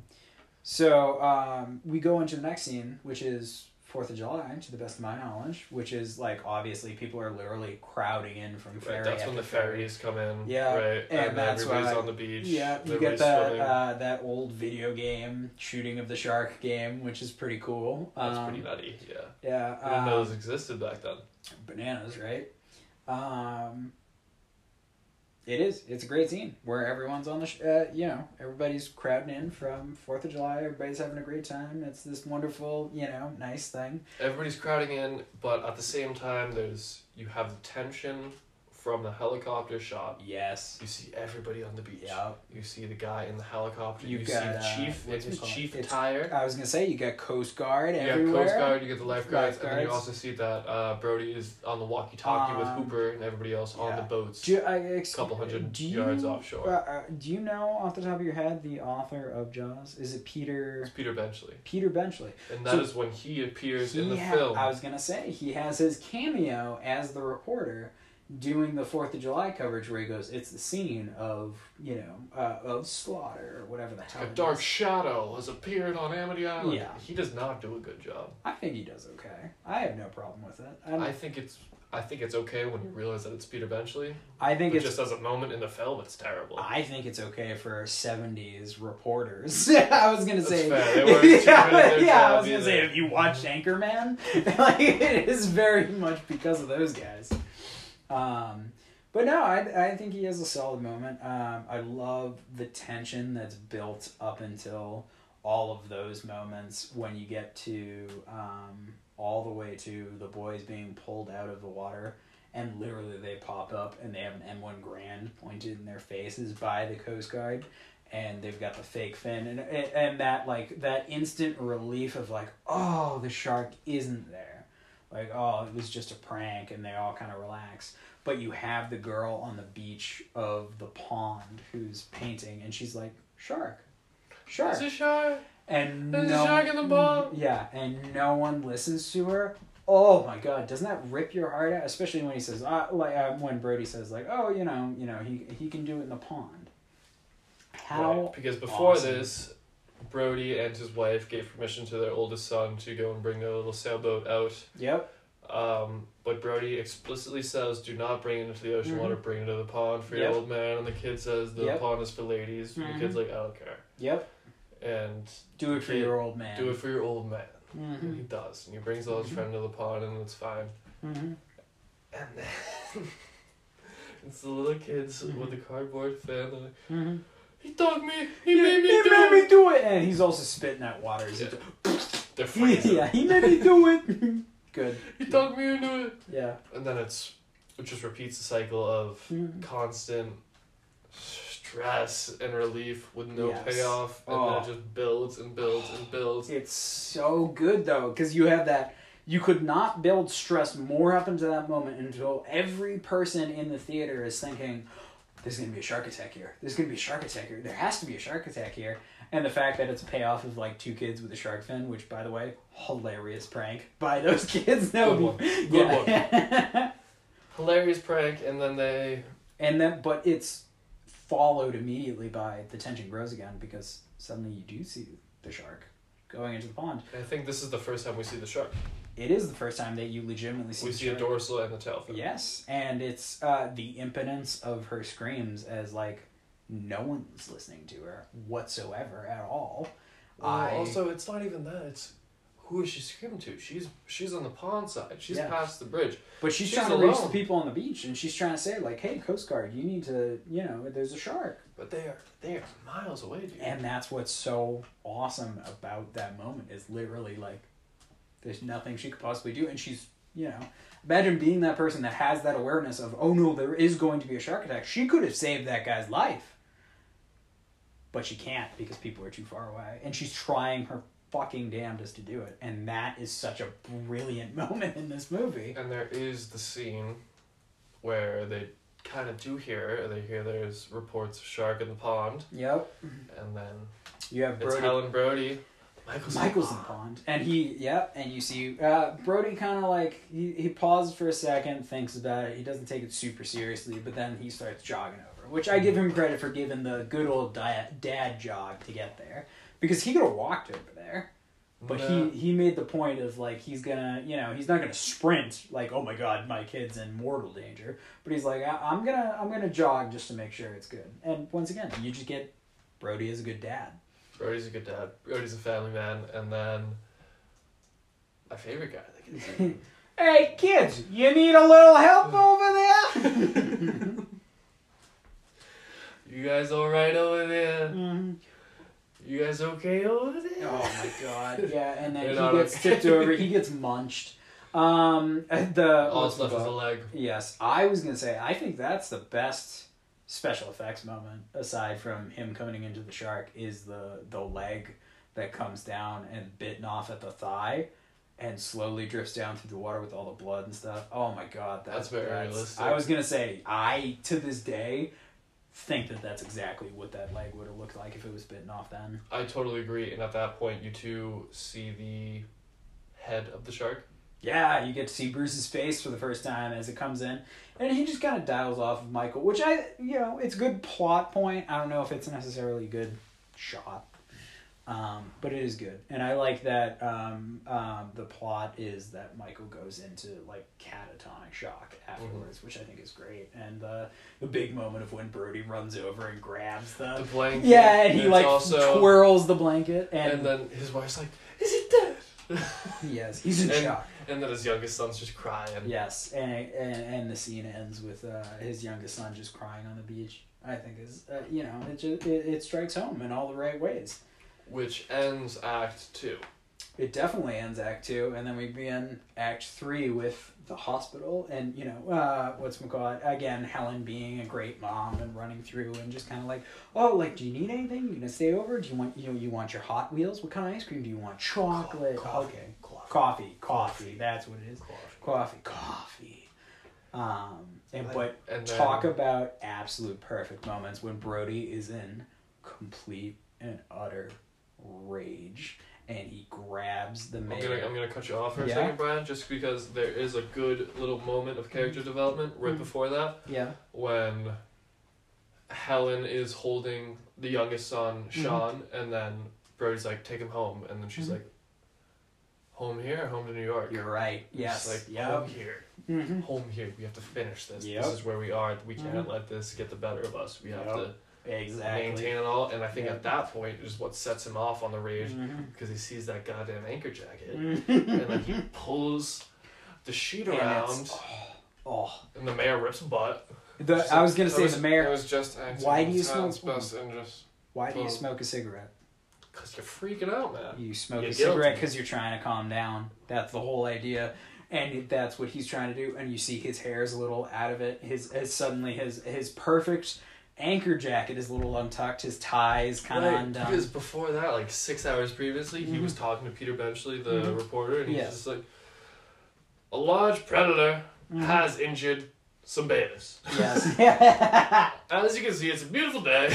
Yeah, completely downplays. Yeah, he's not worried about a shark. But I love that parallel between of like, he's so well put together, he's so fun, he's that happy mayor of like, I'm that politician, whatever.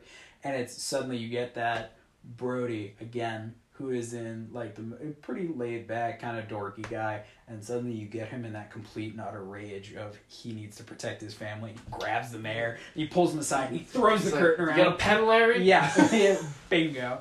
And and the mayor's like, hey, my kids were on the beach too, and he kind of like reluctantly does the signature and everything. Oh my god, it's a tour de force by both of them for acting. We're gonna hire Quint to kill the shark. Yeah, exactly. He's not asking he's him. Like, he's telling him. Yeah. Yes. Oh my god, it's great. Which, it's the start of Brody's rage, which is not enough to really do anything. No, not really. But they hire Quint, which is the key point. And then we get forward into we get Brody Quint's walking house. Into Quint's shed. He is literally.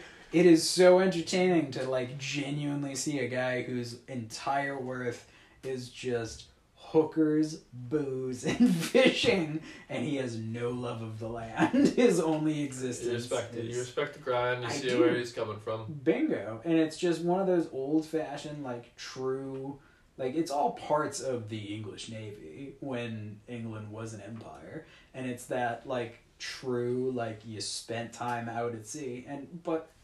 I mean, you have the parallels between Quint and Ahab. It's just awesome. His life is fishing. He hunts sharks. But you don't really understand. You just think it's this crazy guy until we get later. Yep. On the boat. I do love the the whiskey, or not the whiskey. No, he's got the some weird turpentine things. Yeah. If we are sticking with the theory that Brody is an alcoholic or is a recovering alcoholic and he won't touch it. Yeah. Red flag. Red fucking. I was gonna say if anybody's an alcoholic, it's 150% Quint, because A, it's played by a 150% alcoholic, and B, it is the character is probably an alcoholic as well. But like I said, I love that idea of like, you know, his entire life. It's not he does this as well as shark fishing. It's literally his life is shark fishing. He doesn't care about money. He doesn't care about, you know, having a family. It is literally his entire goal in life is shark fishing. To catch fish. Yep. Which rings home today, man. I so want to get do these accountings for these guys. I know exactly how much they make. I know exactly how much they charge. I'm like, you don't have money to pay me, but they pay me, and then I don't know what they do in the winter. I hit that bottom. Bingo. Hard. So, we get that little moment when Hooper comes in, same thing, where he tries to test Hooper. And Give me your hands, Mr. Hooper. Talk about fantastic when Hooper goes, it's been a while since I've had to take beginner seamanship. Yeah, past basic Yeah, seamanship. yeah, and you have, Quint literally takes it and throws away without looking at it because he knows he did it right. And he goes, show me your hands! Yeah, so he's looking at his Mizzou, but you've been counting money all your life. He's like, whoa, I don't need Don't the give me working this class fucking hero crap. Yeah. Oh, And then Quint's like, maybe it's best to go alone. Mm-hmm. Like, no. And Birdie's like, no, but you want us on the boat.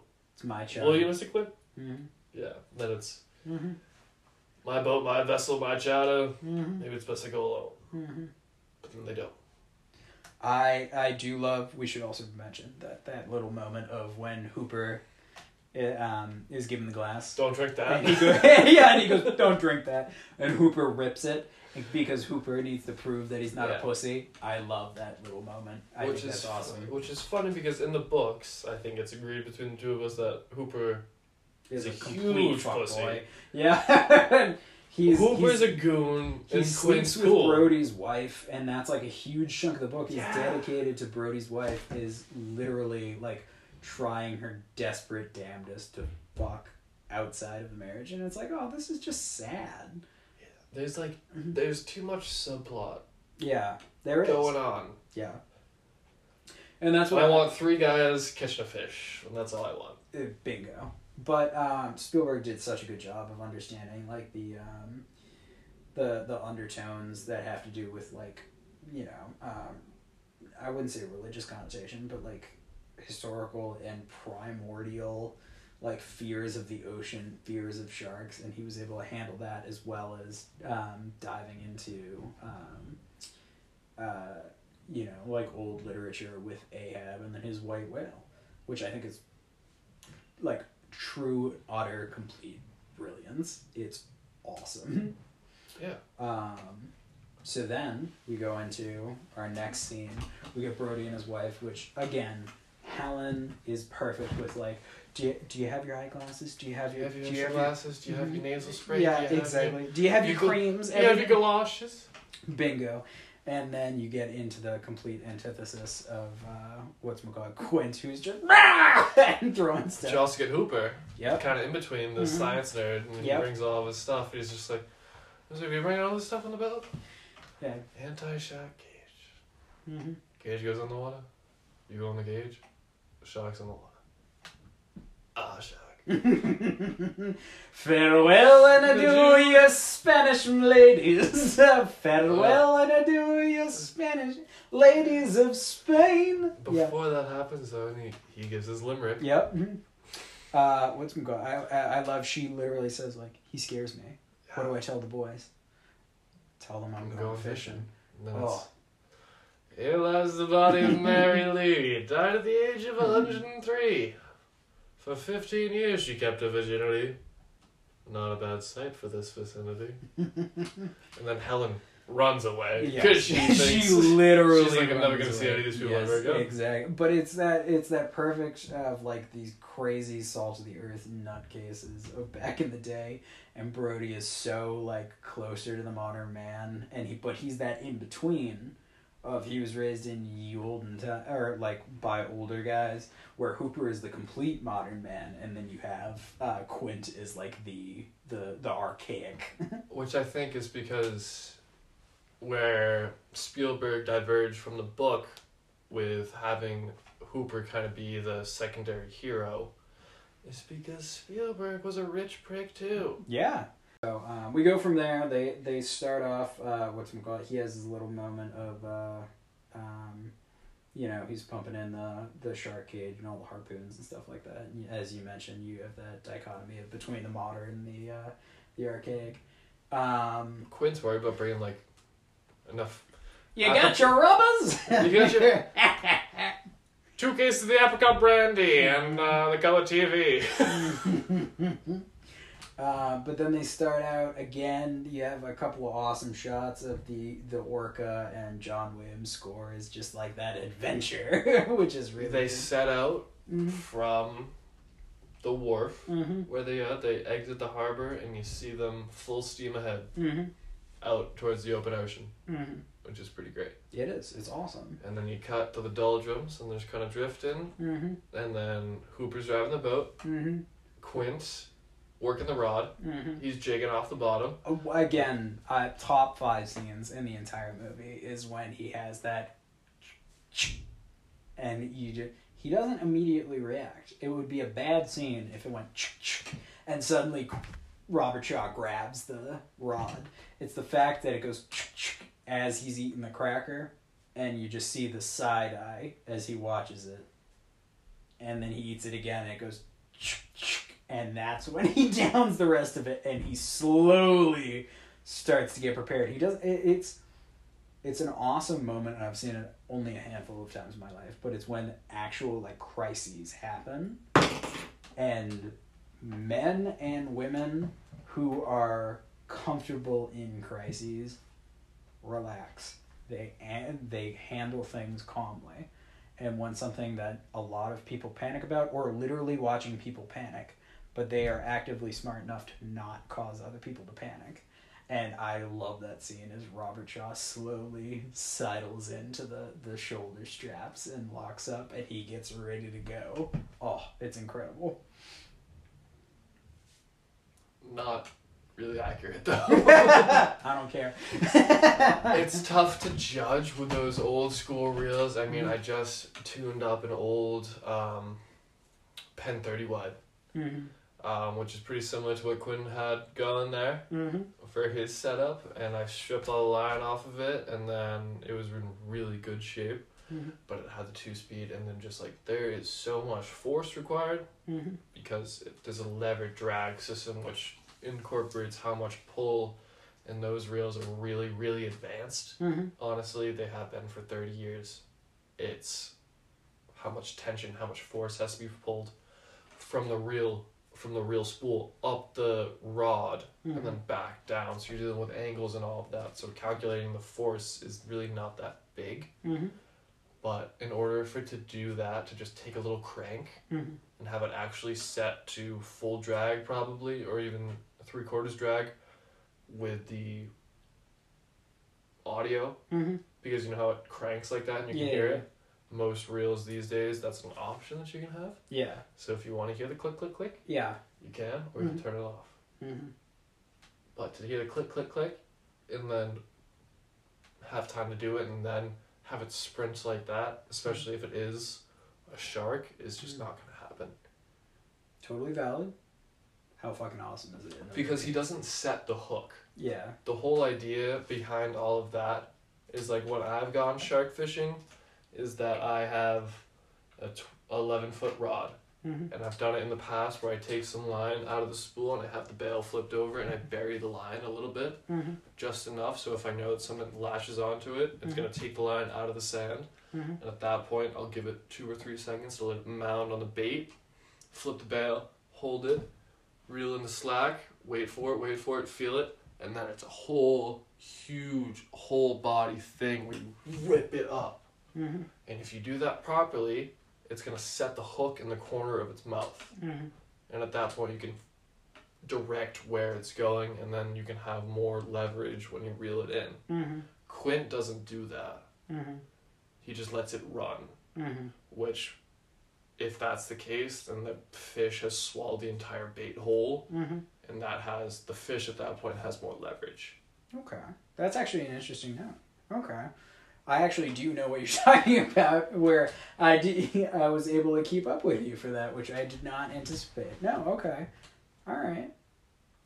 And to think that, I don't know, continue wherever you were going after that, but you get your awesome moment. It's a pretty awesome moment, and I'm not saying that it doesn't happen, but it's not typically how it does happen. Okay. It requires a little bit more finesse from the angler's side, especially where I think the Quint had the full drag going, because they were letting the tide hit it, so he was just chumming and chunking, waiting for something to hit it and take it and run, which is kind of not how you do it. Okay. All right. Fair enough. I like that. I do like hearing from this realist side of things. Like I said, I love Mythbusters does an entire episode on Jaws itself and tries to, like, even if there was a shark this big, like, could it do the things that are shown in Jaws the movie itself, and a lot of them actually ended up being true, which I love. Some of them ended up being false, but we'll get into that later. I love everything when they're on the boat and they're bonding and stuff like that. I love that when Hooper goes, nah, it's not big enough. It's not big enough. Like, yeah, you know, like, it's probably a mackerel. It's probably something along a scupper, whatever it is. And you just see, snaps the line, and you just see Quint goes, oh yeah? Grouper, cut through this piano wire? You will not tell me my business again, Hooper. Oh, awesome. Which I think you're kind of skipping over that, Brian, is the fact that it was probably a very big game fish that initially hopped onto it. Yeah. Which is maybe more plausible. And then it ran, and that's why it took on the line, and the whole thing with a spool in the line with water is accurate, and yep, latching in there is pretty accurate with an old school thing like that, which still exists. You can find big offshore 67, 90-foot boats, which is the one boat, the one seat back there with the harness. Cool as it fucking gets. You need to wet the line just so it moves that much quicker, but you need to be onto a big tuna. Yep. Or maybe a marlin for those kind of northeast waters for the fish to run like that. Yeah. To think that the shark is going to go and catch and then swallow that fish whole enough to bite the, whatever it is, 500-pound piano wire. Yeah. That's 10 feet long, hanging off the end of the whatever pound mono they have. 200-pound mono. I don't care. I was gonna say within the bounds of that scene. Within the bounds of that awesome. scene, I think that part itself is pretty accurate. Yeah. When Hooper's just like, I don't know about this, and then they bite through it, and it's just like, oh, okay. Yeah. No, that was awesome. Have you seen the deleted scene? I don't think I have. So you know how it's the shark bit through the piano wire. Yeah. There's a deleted scene where Quint goes into a piano store on the island to buy the piano wire. Yeah. And there's a kid playing the piano. And Quint kind of just like is walking around looking at him, and he sits down, you know, just goes, bam, bam, bam, bam, bam, bam, bam, bam. Just kind of goes crazy. Just kind of starts screaming at the kid. But he buys his piano wire and he walks out, and it gives the whole basis for him being crazy. I'm glad they took it out, though. It was really not necessary. I was gonna say, that sounds like a very weird scene that I would like, but I don't think it would be good for the movie. I love it. Yeah. Is it necessary? No chance. Yeah. No, I think that the entire first encounter of the shark is fantastic. And then moving right along, where do we go from there? Do we get is it Brody chumming? Is it Yeah, we get Brody chumming. He's still wearing his life jacket. Yeah, he's got the cigarette. Yeah. Yeah, and he's just hey, why doesn't he take his turn down here? And he goes, Hooper drives the boat, chief. And he goes, well, why don't you come here and shovel some of this shit? And then he sees the shark. Yep. At that point, when Roy Scheider might be his best acting moment, is his complete and utter, like, yeah, and slowly walks back, and oh my god, and it's an ad-lib, isn't it? Is we're gonna need a bigger boat. Oh my god, utter terror in his face and panic. It's perfect. I think that actually happens, and then the reel starts going. Yes, yeah. And then you get Quint's reaction to that. And I was gonna say that's when Quint runs and he grabs the rifle that he puts together and he harpoons it and he gets him, one barrel on him, and then he ends up that entire shot of them, bring it on, We're coming around again. But you're missing the point where Hooper, because Chief can't do shit. Yep. Chief can't do shit, and Hooper is just like, I need this GPS thing. Mm-hmm.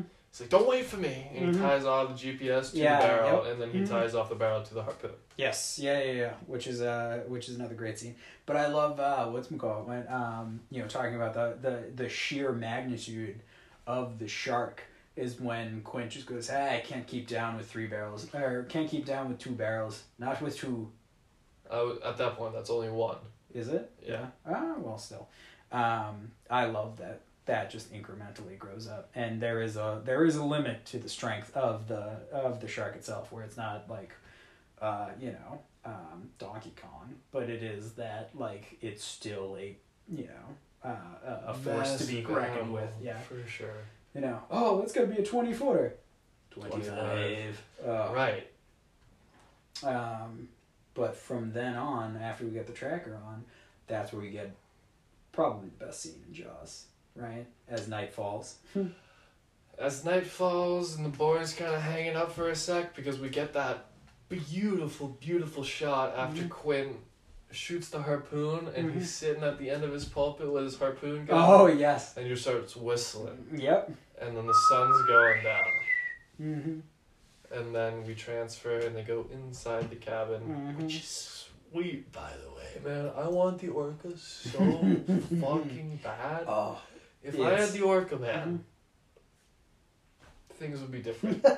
We would be in Tahiti. Yeah. Oh, no. I genuinely, I love that. I love the inside. I love the scene.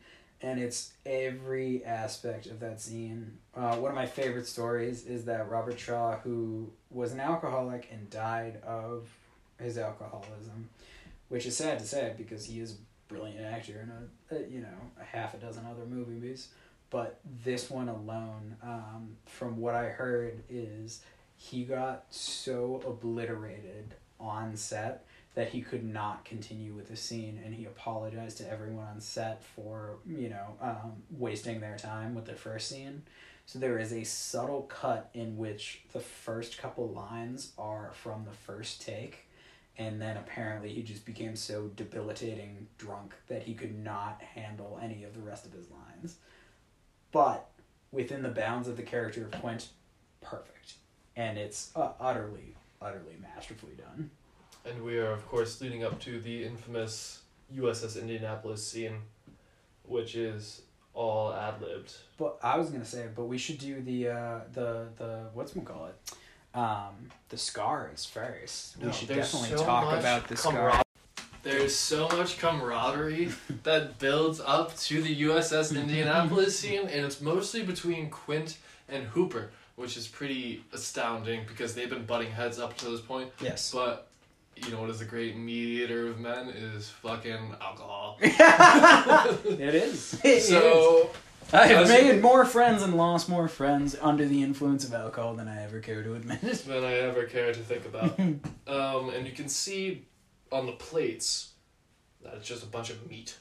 It's meat, and they're eating it with knives, and that's it. Yep. They had some kind of steak or pork that they've been eating, and that they were just chugging that apricot schnapps that they had been talking about earlier in the film. It's I absolutely love when they aren't going into the scars and the different scars that they have. As he goes, whatchamacallit, I got the thresher here. And whatever Brody. it is, the Brody. I got. He's like, "You wearing a sweater?" Yeah. Which, by the way, subtle joke. That's hysterical. Little joke, especially as a guy with a hairy chest can relate, but so funny. As the take a look here. Hey, Marion Moffat. She broke my heart. And the laugh he does is because that's not even the funniest. Just because he's drunker at that point. Yeah. But him and Quint are like, this was a 12-foot thresher. Yeah, whatchamacallit? Whatchamacallit? Ate up half my line. And he's just like, Stingray. I'll drink to your leg. So we drink till we legs. Yeah, we'll drink to our legs. And I love that Hooper and Quint have this kind of like wonderful camaraderie moment.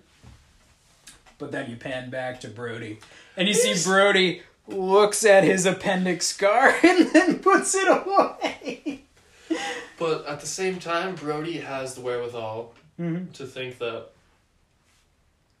he's where he should be. Yes. He belongs there. Yep. He has the authority to be there. And then he's just like, what's that one? Oh, yeah. And then Quint's like, Chief. That's a tattoo I had got removed. And then Hooper's like, what was it? And he's just like, No. Hooper goes, what was it? Mother? that's what the movie's dude. And he goes, Hooper, I got removed. That was the USS. Before that. What? He's just like, what? He's like, Hooper, I can't extend that right now. Mm-hmm. That was from Boss. St. Patty's Day. Boston. I enjoyed my little arm wrestling match. Big Chinese fella brought me that in. Celebrating me third wife's to me. I can't extend that. You know why? Oh, God. Incredible. And then we go through the other scars. I was going to say, like, I got that removed. Yep. And then what was it, Brad? Quint goes, Hooper. And I love that, there's so much energy and there's so much laughter and fun that goes out of that. And you watch Brody is still there with Hooper, and you just watch it completely out of Quint. And then suddenly you watch Hooper. it out of Quint. Hooper. You watch it out of Quint, and then you watch it out of Hooper, but you don't Yes. watch it out of Brody because Brody doesn't realize what is going on. Exactly. He has no idea what the story is. That was the USS Indianapolis, and you see him go, You're on Indianapolis? Yeah. Oh, my God. Absolutely incredible. And then you get the monologue, soliloquy, whatever you want to call it, of Robert Shaw as Quint delivering his encounter on the USS Indianapolis. Which was not in the script. I was going to say, they all cobbled it together, right? Mm-hmm. I love that so much. The cast and Spielberg were literally like, hey, what's a good line for this? What's a good line for this? And they all wrote it together. Oh, my God. I think it was Quint to begin with. Yep. Started with USS Indianapolis, Mm-hmm. and then they all kind of compiled it all together, but I think the majority of it is Quint. So I know that's true. The one line that I know, I watched the Making of Jaws documentary, and Roy Schneider makes it very clear. He goes, my one line, he goes, the one I always remember is that he goes, my line was the doll's eyes. He goes, it's life. Those like spoilers! Those eyes. spoilers Yes. were bad. It's the greatest line. It is. I like to think of myself as a Jaws aficionado, but I will not even try to attempt half the lines in Quint's soliloquy. He goes on for about 5 minutes, and he details in I love the silence that follows it, and then suddenly the subtle John Williams just every single moment. Oh, it's awesome. I think the two parts that stand out the most is when Quint details his friend. Mm-hmm. And he goes to Chief, he's like, bumped into a friend of mine on Thursday morning, Chief. Baseball player, Boston. Push him over, wake him up. Rolls over. Half of his body is bitten off from the waist down, and then he just kind of bobs there. Spins like a top. 1,100 men went in the water. I don't know how many sharks. Maybe 1,000. And he goes into all of that, and it's just like They averaged about 6 an hour. But it's one of those things of it is a monologue where I think you could take every sentence out and it's an iconic line. It is one of the most iconic scenes in cinematic history because every single line in that speech is, oh my God, incredible. Our mission was so secret. No distress call was sent. It's a tour de force in acting. It's a tour de force in writing. It's incredible, and it's tough to say because there are so many brilliant parts about Jaws, but I think that it's pretty unanimous that it is the best scene in the entire movie. So a few weeks ago, my brother broke his ankle. Kind of mangled it pretty bad. He went to the emergency room and all that. He got the rod, and his buddies told me kind of first off, and when I realized in the morning when it happened, I was like, oh geez, and I called him. I sent him a text. I was like, you alright? What do you need me to do? Granted, I'm on Nantucket and he's far away, but just like, if you need me, obviously I'll be moving. And then he sends me the text. And he goes, I'll never wear a life jacket again.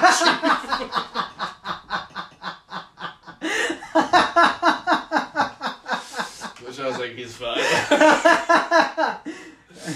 You can tell your brother from me that made me belly laugh because that's the last thing I expected. No, just go. Son. I'll never wear a life jacket again, Chief.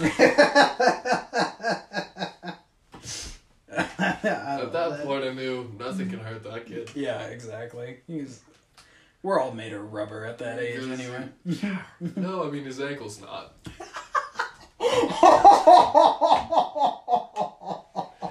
His ankle, his fibia is brittle. He'll be in a wheelchair the rest of his life, actually.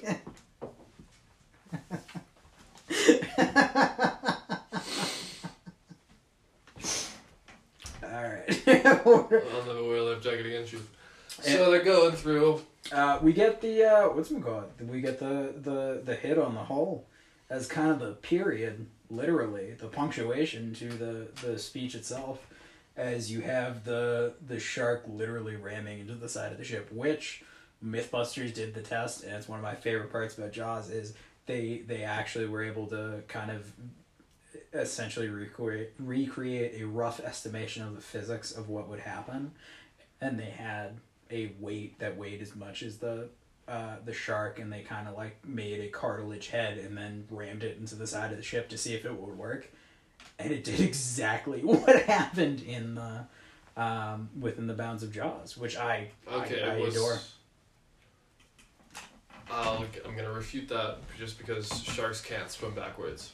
But he could have circled around. He could have hit it, bounced off, and then circled. In the movie, he hits it, and then a few seconds goes by, and he hits it again, and he's able to ram it repeatedly. Yes. That can't happen. There's at least a 30-40 second span in between. Which, it requires him to circle. And to think that the shark is cognizant enough to ram the same spot repeatedly is ridiculous. Okay. Which is fair. Within the bounds of literally. It's true. No. I'm not saying it's not true, but if you're saying like the time spaced out between each hit, but it could hit with that amount of force. It just needs more time to do that. Hit within that amount of force repeatedly within 30 seconds. Which is a fair estimation within the bounds of the movie to say like, we're just gonna like make these a little bit closer in time. Yeah, exactly. Like, it's still an awesome scene. Once again, we get utter chaos. Hooper and Brody both panic and start running around. We get Quint, who's cool as a motherfucking cucumber. Dude. Yes. Quint loves it. He understands his destiny. And it's coolest awesome. line in the movie? Chief, put it the fire, would you? Yeah, exactly. Yep. Bingo. And Chief's like, what the fuck do you mean? Yeah, and he's just calm as hell. He's like, we need radio for the bigger bar, blah, blah, blah, we're gonna get the Coast Guard. Oh my god, and you have Quint's mad thing where he smashes the Coast Guard thing. Because once again... after Quint puts his second barrel in the fish, he smashes the radio. He does smash the radio. And this was, when he's got that old-fashioned baseball bat, by the way, which is like, it's very bizarre looking. It's good to club smaller fish. Because a lot of time it's cleaner than a knife, actually. Yeah, which is... with a knife, you gotta put it through the gills and hopefully you hit the brain, and the brain's pretty small. Yep. If you take that club, you hit it a couple of times, you hit it in the head, their lip. So. Totally fair. No, I love that scene. I love Brody snapping and just like, you're certifiable, Quint! You're certifiable! You know that, Quint, you're certifiable. And I love Quint is just like, yeah. And he kind of like, pulls off the bandana he has on as they're all kind of like slowly going a little nuts with their, this was also hunt. Quint, Brody's wife, calls them on the phone. She goes over to Yes. the Coast Guard Yes. station. She's like, can Yeah. I talk to my husband? He's out on the Orca. Blah, blah, blah, blah. Oh, we've got a couple Couple of stripers here, over dinner, alright, over now. Blah, blah, Yeah, blah, blah. I love and then they do whatever, and then Quinn comes back and he smashes the shit out of that radio. And you're just He like, this does. is a waste of everybody's time. Yep. Which is, I think, the USS Indianapolis and into his little put up the fire with your chief. I think that's straight out of Moby Dick. Like, that is Ahab. I was going to say, I know that there's a lot of parallels between Ahab and him. I've never actually read Moby Dick. I did over the summer. I heard it was flat out fucking awful from multiple people. From my perspective, from the whaling capital of the world back in the day, I was able to get a lot of information out of it Okay. and a lot of history. That's cool. There are some dance. There is some shit where it's just like, I can't relate to that.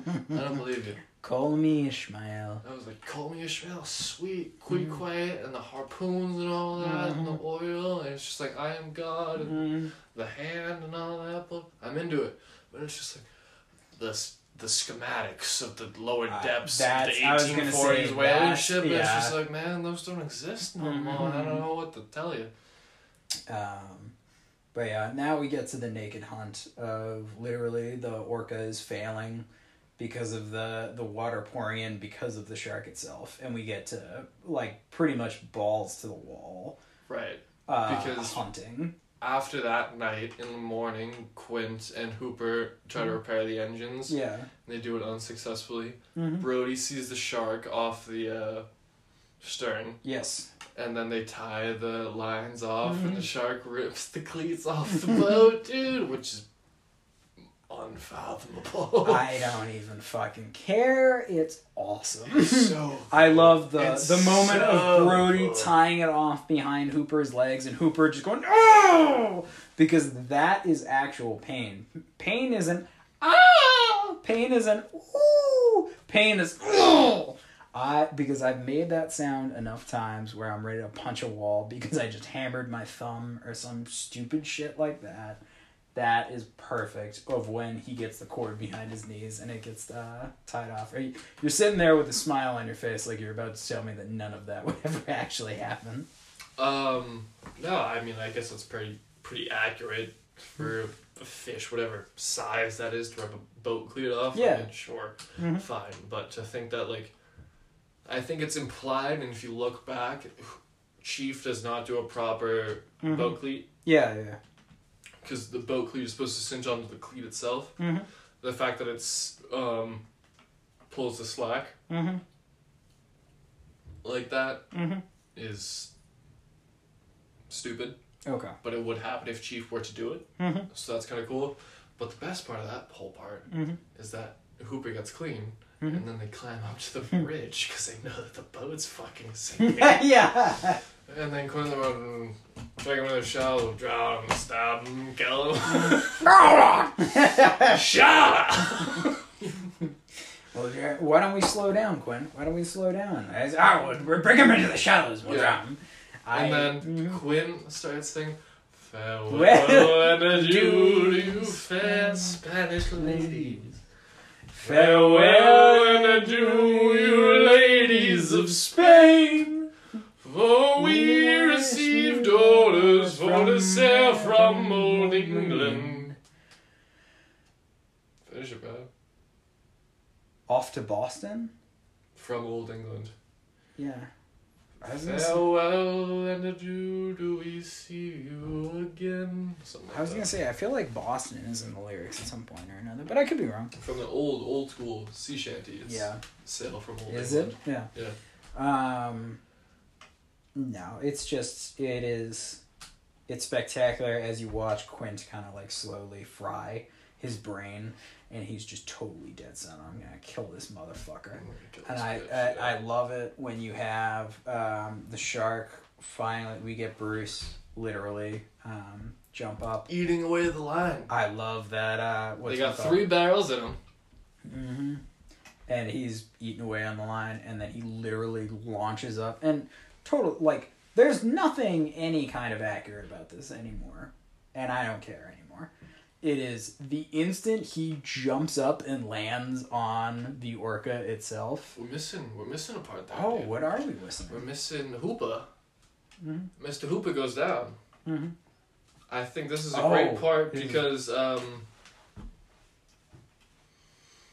Quint has 3 barrels in him. Yes. He's just like, nobody can survive with 3 barrels. You think you can get this little needle through his skin? Yeah. Yeah. Anti-shark cage, and he has the pulley, and they're like, all right, let's go. And like, this is the last step. It's like Hooper.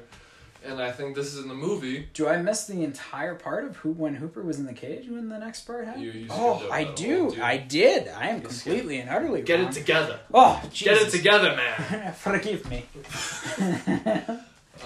When he hops in the cage, I love that Quint realizes that he might be wrong. And I think that that's an excellent character development moment of, he doesn't say, you're right, I'm wrong. It's that old school of, I've never run into this with any of my grandparents, my parents, anything along those lines. We as humans, when we get old, do not like to admit when we're wrong. I hate when I'm wrong. I do too. I've never been wrong. As far as I'm concerned, I've never been wrong. I hate when I'm wrong, and I've been wrong plenty of times, and I do my goddamn damnedest to say, you know what, you're right, I'm wrong. Because it's not something that I was raised to do, and it physically hurts to do it. So that's what times in this podcast I've never been wrong. Anyway. But I love that moment. Quinn gets a little soft, and he realizes... he gets soft. No, he has a realistic moment where he goes, you Quinn's know what? hardtack gets a little soggy, and he realizes that he's like, Hooper's got something that we haven't tried yet. Why don't we try that? And he does not care about Hooper's well-being. Yes. He expects Hooper to die. Yes. Which I think can't be more understated. Which, yes, I think that that's probably fair. But I think that Quint also is throwing him out there in the hopes that he does succeed. I don't think he's out there saying, like, I want Hooper to die. I think he's out there saying, like, maybe this will work. Maybe the kid's right. Maybe I'm wrong. I think Quint wants something more to happen. Yes, which I think is a brilliant point. Every single shot of Hooper in the cage is wonderful. They used some actual footage. Yeah, so I heard, again, this is within the bounds of the Jaws documentary, is that they hired people to go, great white fishing, or at least, taking shots of great white sharks that they could put in the movie, and they had almost no footage that they could actually use. But what happened is at one point when they put the cage in the water is that the great white got tangled on top of the cage, and Spielberg literally said, like, oh, this footage is too good to not use. So he just wrote that into the script, which I adore. Everything that happens with Hooper in the cage is awesome. The suspense that builds of you don't know where or when the shark is coming, the silence that you get of the shark in the ocean itself. You get Hooper in the cage and he can't hear anything. Suddenly all the music stops and suddenly he's just staring out and it's just that foggy blueness. Oh, impeccable. Because the waters around our parts are very murky. They are. Max 10, 12 feet of visible distance. Mm-hmm. You can't really see far away. Yep. Especially be able to decipher proportions and depths and distance and size. From that depth, you just can't. Mm-hmm. So that old footage, which I think is from Rodney Fox. That sounds right. Wow. Talk about a pull. 60s, man.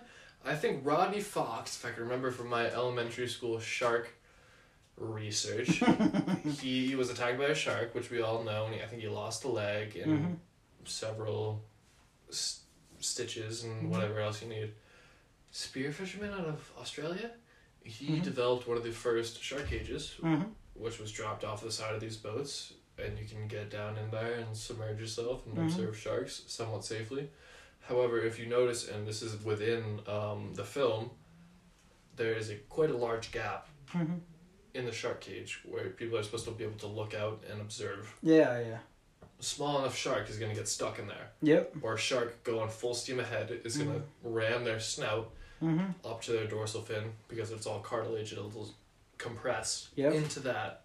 And when a shark gets freaked out and they can't keep swimming forward, which they need to do, or they will die, because they can't swim backwards. Their gill system, it needs constant oxygen flowing down through their entire nervous system. That way they will die and suffocate. So what do they do in that situation? They spin, which you can see in the film, which is all real which footage. is when he spins on top. Oh my god, that is such a cool. It is like I'm so glad that it was in the movie and it's not in some documentary somewhere where we don't care about it. It's used still, to good it's purpose. still in some documentary that we don't care about. Oh yeah, absolutely. It's probably in 15. Except for me. Yeah, but it's in my heart. Is awesome.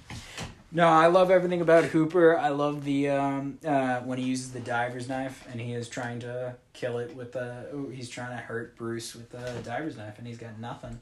And it just smashes through the cage, and that's when he's able to escape, and he kind of goes and hides. Obviously, it's inaccurate. Obviously, that the shark would go back and circle through and eat him at some point or another. But not necessarily.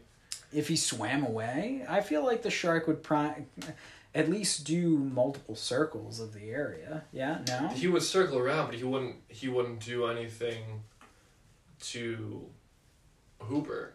Yeah. Hiding out down there on the reef. Okay. All right. Color me wrong. That's an interesting one.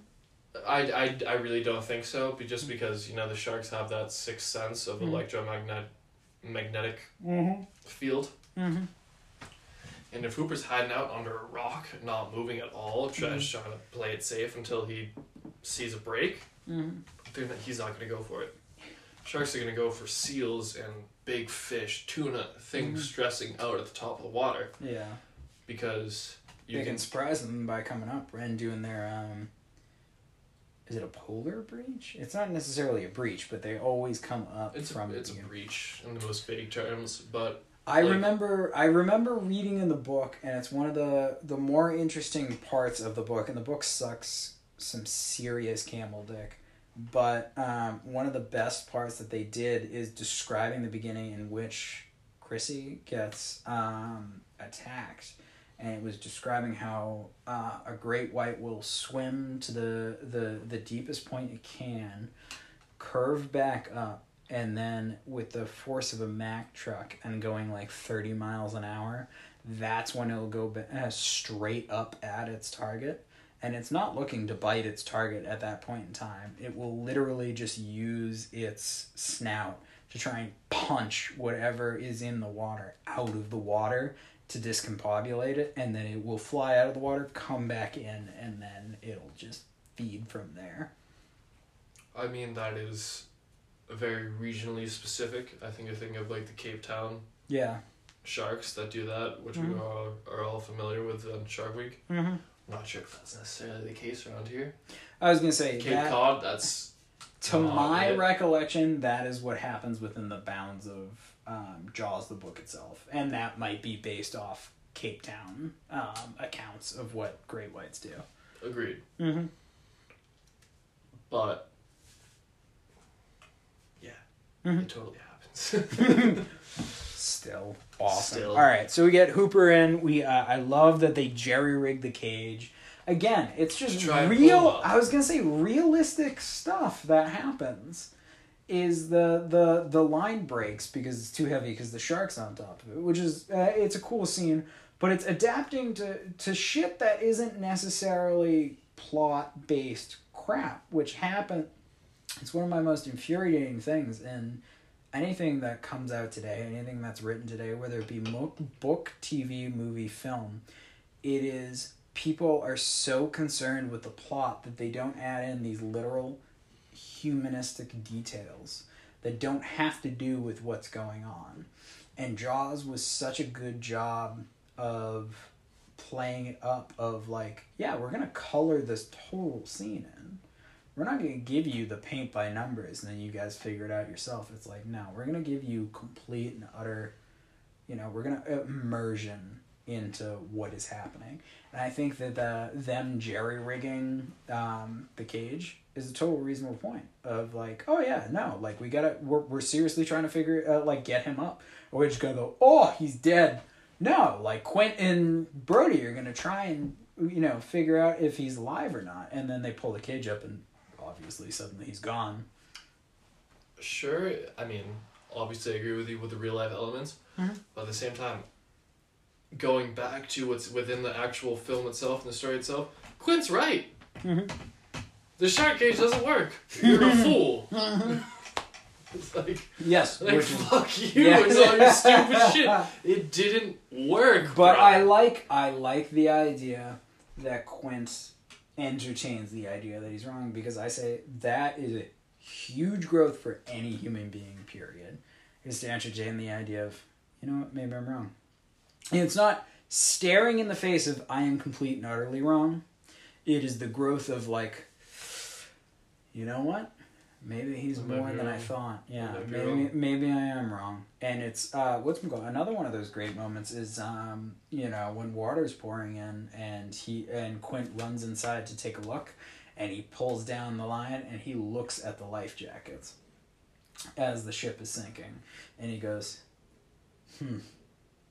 because that's the moment you can tell. He grabs the hatchet to cut the machete, line. Yeah, yep. But it's not it's not he looks at the life jackets and he doesn't say, no, I'll never wear a life jacket again. He looks at the life jackets to think that they should. I would argue that he doesn't look at it and says they should. I would say he looks at the life jackets and goes, I know they should.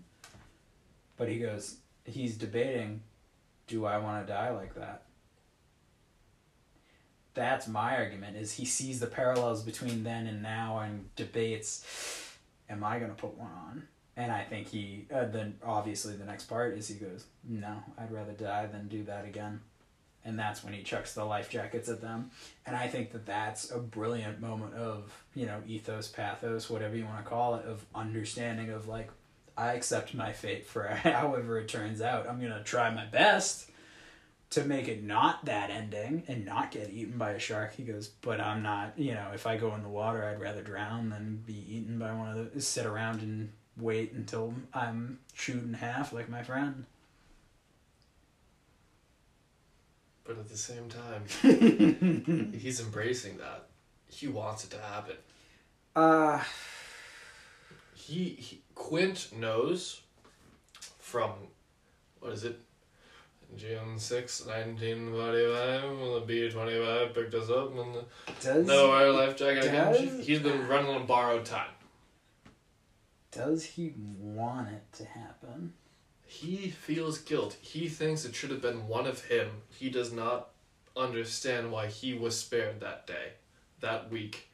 He is running off the idea of... and I mean this truthfully, and this isn't just a... This is as deep as it gets, Brad. It is.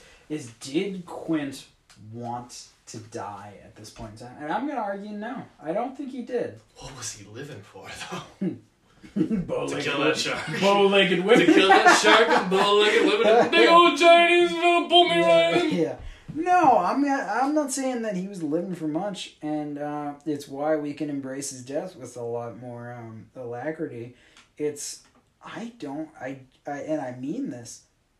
I don't think he went to his death saying like, I want it to be this way, but I think he wanted it to be a fair fight, which is a hell of a lot different from I want to die, but it was I'm going to catch him on his terms, and I'm going to prove I am superior. That's why you try to trick him into the shallows exactly. and do all that. That's why you can see in the film when he tries to grab Brody's hand and just lets him go, he's bumming. Yeah. He doesn't want to go out like that. Exactly. And that's what I'm talking about. And that's why he's so reluctant to allow Brody stuff, because he's going, that's technology, That's not that's it. That's not exactly. fishing line. Yeah. That's not doing It's it. almost fair to hunt a deer with a bow and arrow in the woods. It's not fair to hunt a deer with, a .50 caliber machine gun and mow it down.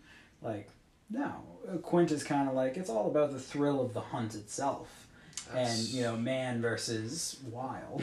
Again, 50 years later, man, not much has changed. Like, if you use bait and you're chunking off a Maticate, like, off a Smith's Point, you're hoping for a nice 28-inch striper, like, you're a pussy. Like, work the beach, cast the minnows, like, do it well, reel it in, keep it healthy, don't let it touch the sand, unhook it. If you're using a treble hook, you're a bitch. Like, figure it out. And if you can't catch a fish doing it the best way, then you don't deserve to catch a fish. Which is where I am at in my profession, in the fine line of I want everybody to be able to catch a fish, to be able to lose as many lures as they can. At the same time, it's just like, I don't want anybody to lose a lure. I don't want to put anything in the ocean that is unnecessary. I want everybody to catch a fish, be able to pick it up naturally without hurting it, keeping it alive. Take a picture and then throw it back. And then release it properly. Yep. How many times does that happen? 1 in 60. Yeah. Yes. I agree.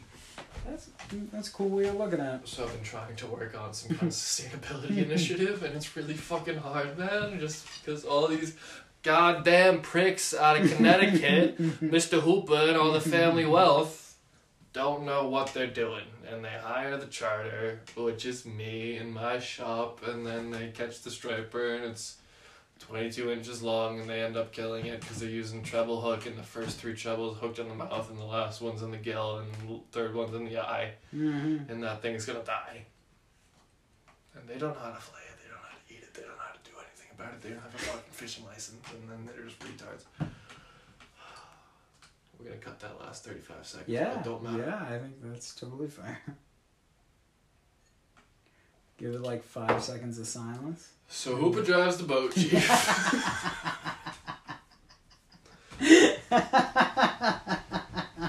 Hooper, starboard, ain't you watching it?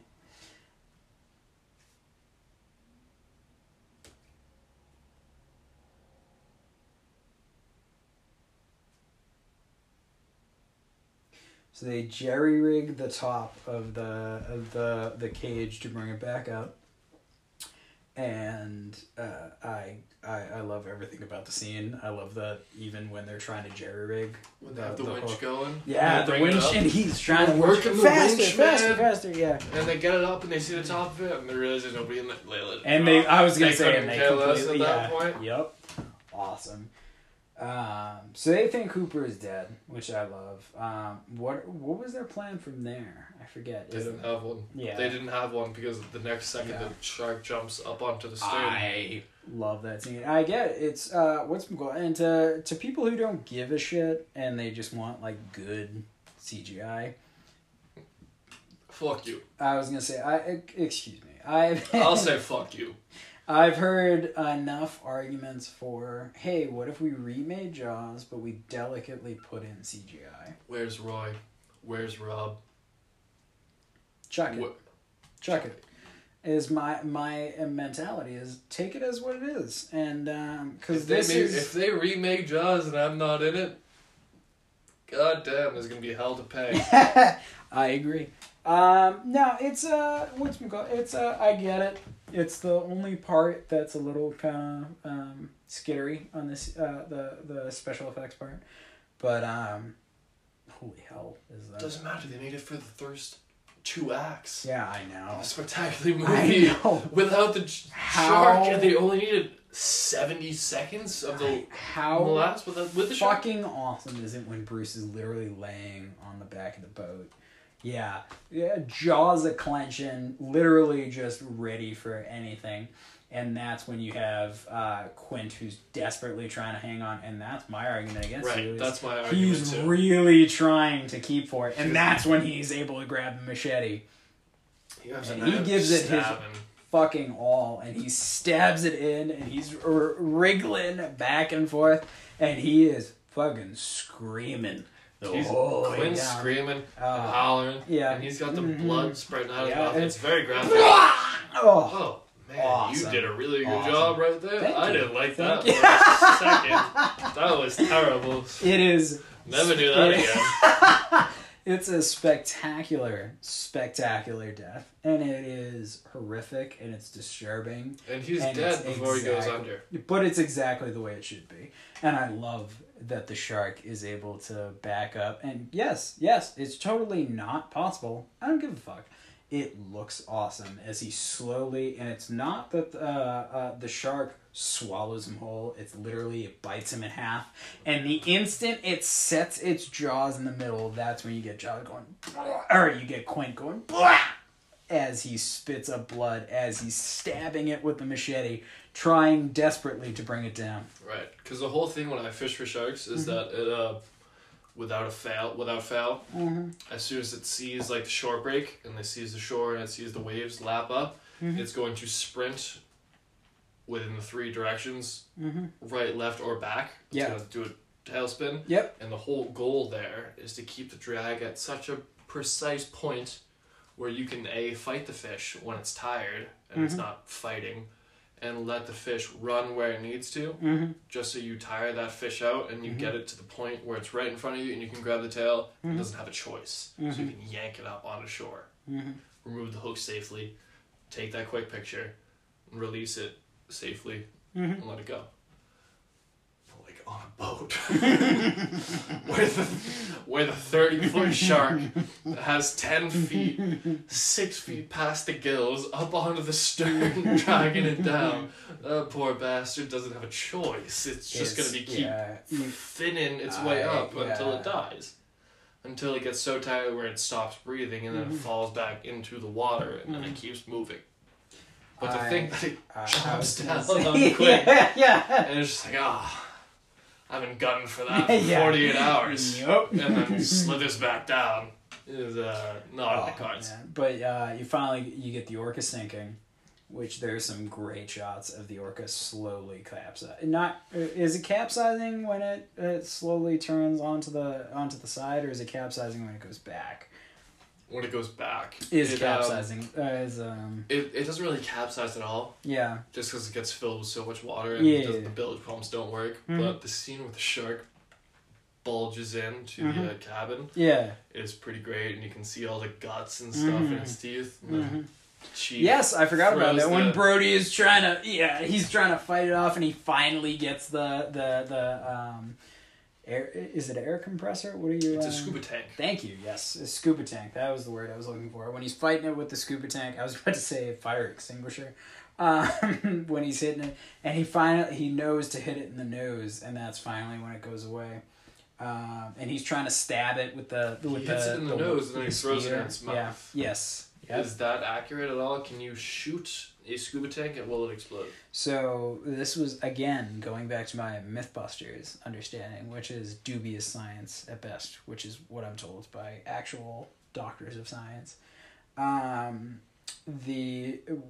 What would happen is that if you shoot the scuba tank while it's in the mouth of Jaws, is that it wouldn't explode in the terms that we would think, where it's like a pressurized explosion, like a hand grenade in its mouth. It would be a projectile. It's a projectile explosion in which it would shoot through the entire body of the shark and rip through its entire body. So it would definitely kill the shark. That is totally and utterly fair. But it wouldn't blow up like a shot in every direction. It would just shoot in one direction, kind of like it was a rocket ship.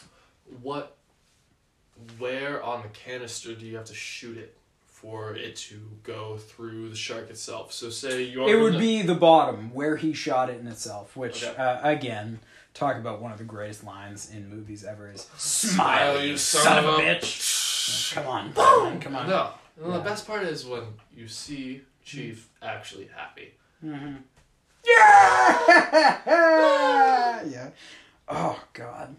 It is. It's a perfect ending to a perfect movie. It is. What day is it?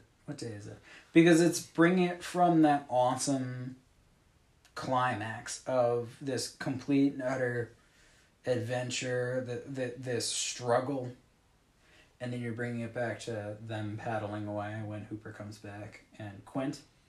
No. He goes, Quint, and he goes, Well, Quint was bitten in half, actually, so it was a really brutal death. And Quint lost his knees down, and then after that... Oh, he bit him in the midriff. He definitely bit him in the midriff. Chomps. Yeah. It was the knees, and then it was but the he doesn't, thighs, and then it was the abdomen. But he doesn't go into this anatomical description. He goes... I will. He goes... If anybody's missing it, knees, thighs, abdomen, bite, and then Quint's bumming. So. But it's not, what's it called? Brody doesn't do that. Which, again, within the bounds of the movie, perfect. He doesn't go... Because he's so pumped, he thought Hooper was dead too, that little Exactly. brat. He's so happy that Hooper's alive, and again, within the bounds of the book, Hooper dies, by the way. I think it's Brody is the only one that makes it alive. Hooper dies too, after he stabs the shark with the harpoon? Yes. Brody lives. It's just Hooper and Quint that die. And that's the whole thing, is that Brody never finds out about his wife having an affair with, the young stud Hooper, which I think he made a lot of... I mean, granted, the fact that it's one of the greatest box office successes of all time, and that it was a phenomenon, vindicates me, but I think that the book is not nearly as good as the movie. But I love that moment of Quint... No, like he just, and then but also like when Quint is driving his boat back, and he's just like, "Oh, but shut up!" They're within eyesight of the beach. I was gonna say they're not too far offshore. Bingo. For that last 45 minutes of the movie, you can see the shore break. They are actually in the shallows. Because Quint is fucking right, dude, throughout the entire movie. And I love that. At the end of the day, when you're right, you're right. When it's hard, it's hard. They lash together the barrels and the board, and they're swimming away. What is the last lines of the movie? What day is the week? Tuesday. I thought it was Thursday. Maybe it's Wednesday. All right. Between the two of us, we're in the same boat. Yeah. Oh, that's my best pun of the day. So, I think all in all, we can say that Jaws is one of the greatest movies of all time. Anything else you want to add? Jaws was the first major motion picture blockbuster. It created the blockbuster. It created, I want to say, honestly, partially the jump scare. The idea of the summer blockbuster, the horror genre would not be the same without it. Spielberg would not be the same without it. And everything Spielberg did after it, it is the greatest movie ever made. And if you want to argue, hit us up in the comments. Hit my line. I won't take kindly to it. I think that's totally fair. I would say that it's top 5 for the greatest movies of all time. All right, what's your top? We're not going to get into that now. Quick, without thinking. You got 30 seconds. I would say Godfather, Rocky, Empire Strikes Back. They're all 70s movies. They're right there, but it's not... I couldn't specifically say one. So I'll say we should probably end this with... I'm tired and I want to go to bed. I had a little drink about an hour ago, and it's gone straight to my head. Show me the way to go home. I'm tired and I want to go to bed.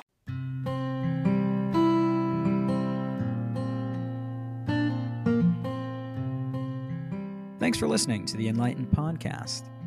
We are brought to you by Anchor, a subdivision of Spotify specifically for podcasting. Not only can we be found on Spotify, we can also be found on Stitcher, Apple Podcasts, Google Podcasts, or frankly anywhere you can find a good podcast. We can also be found on Instagram and Facebook. We're working on getting a Snapchat together. And in the meantime, you can DM us any questions, thoughts, concerns, or just a review. We've gotten more than a couple so far, and they've been overwhelmingly positive, not to brag, but we're pretty happy about that. So if you have any other thoughts or opinions, please feel free to let us know. And in the meantime, like and subscribe for more content.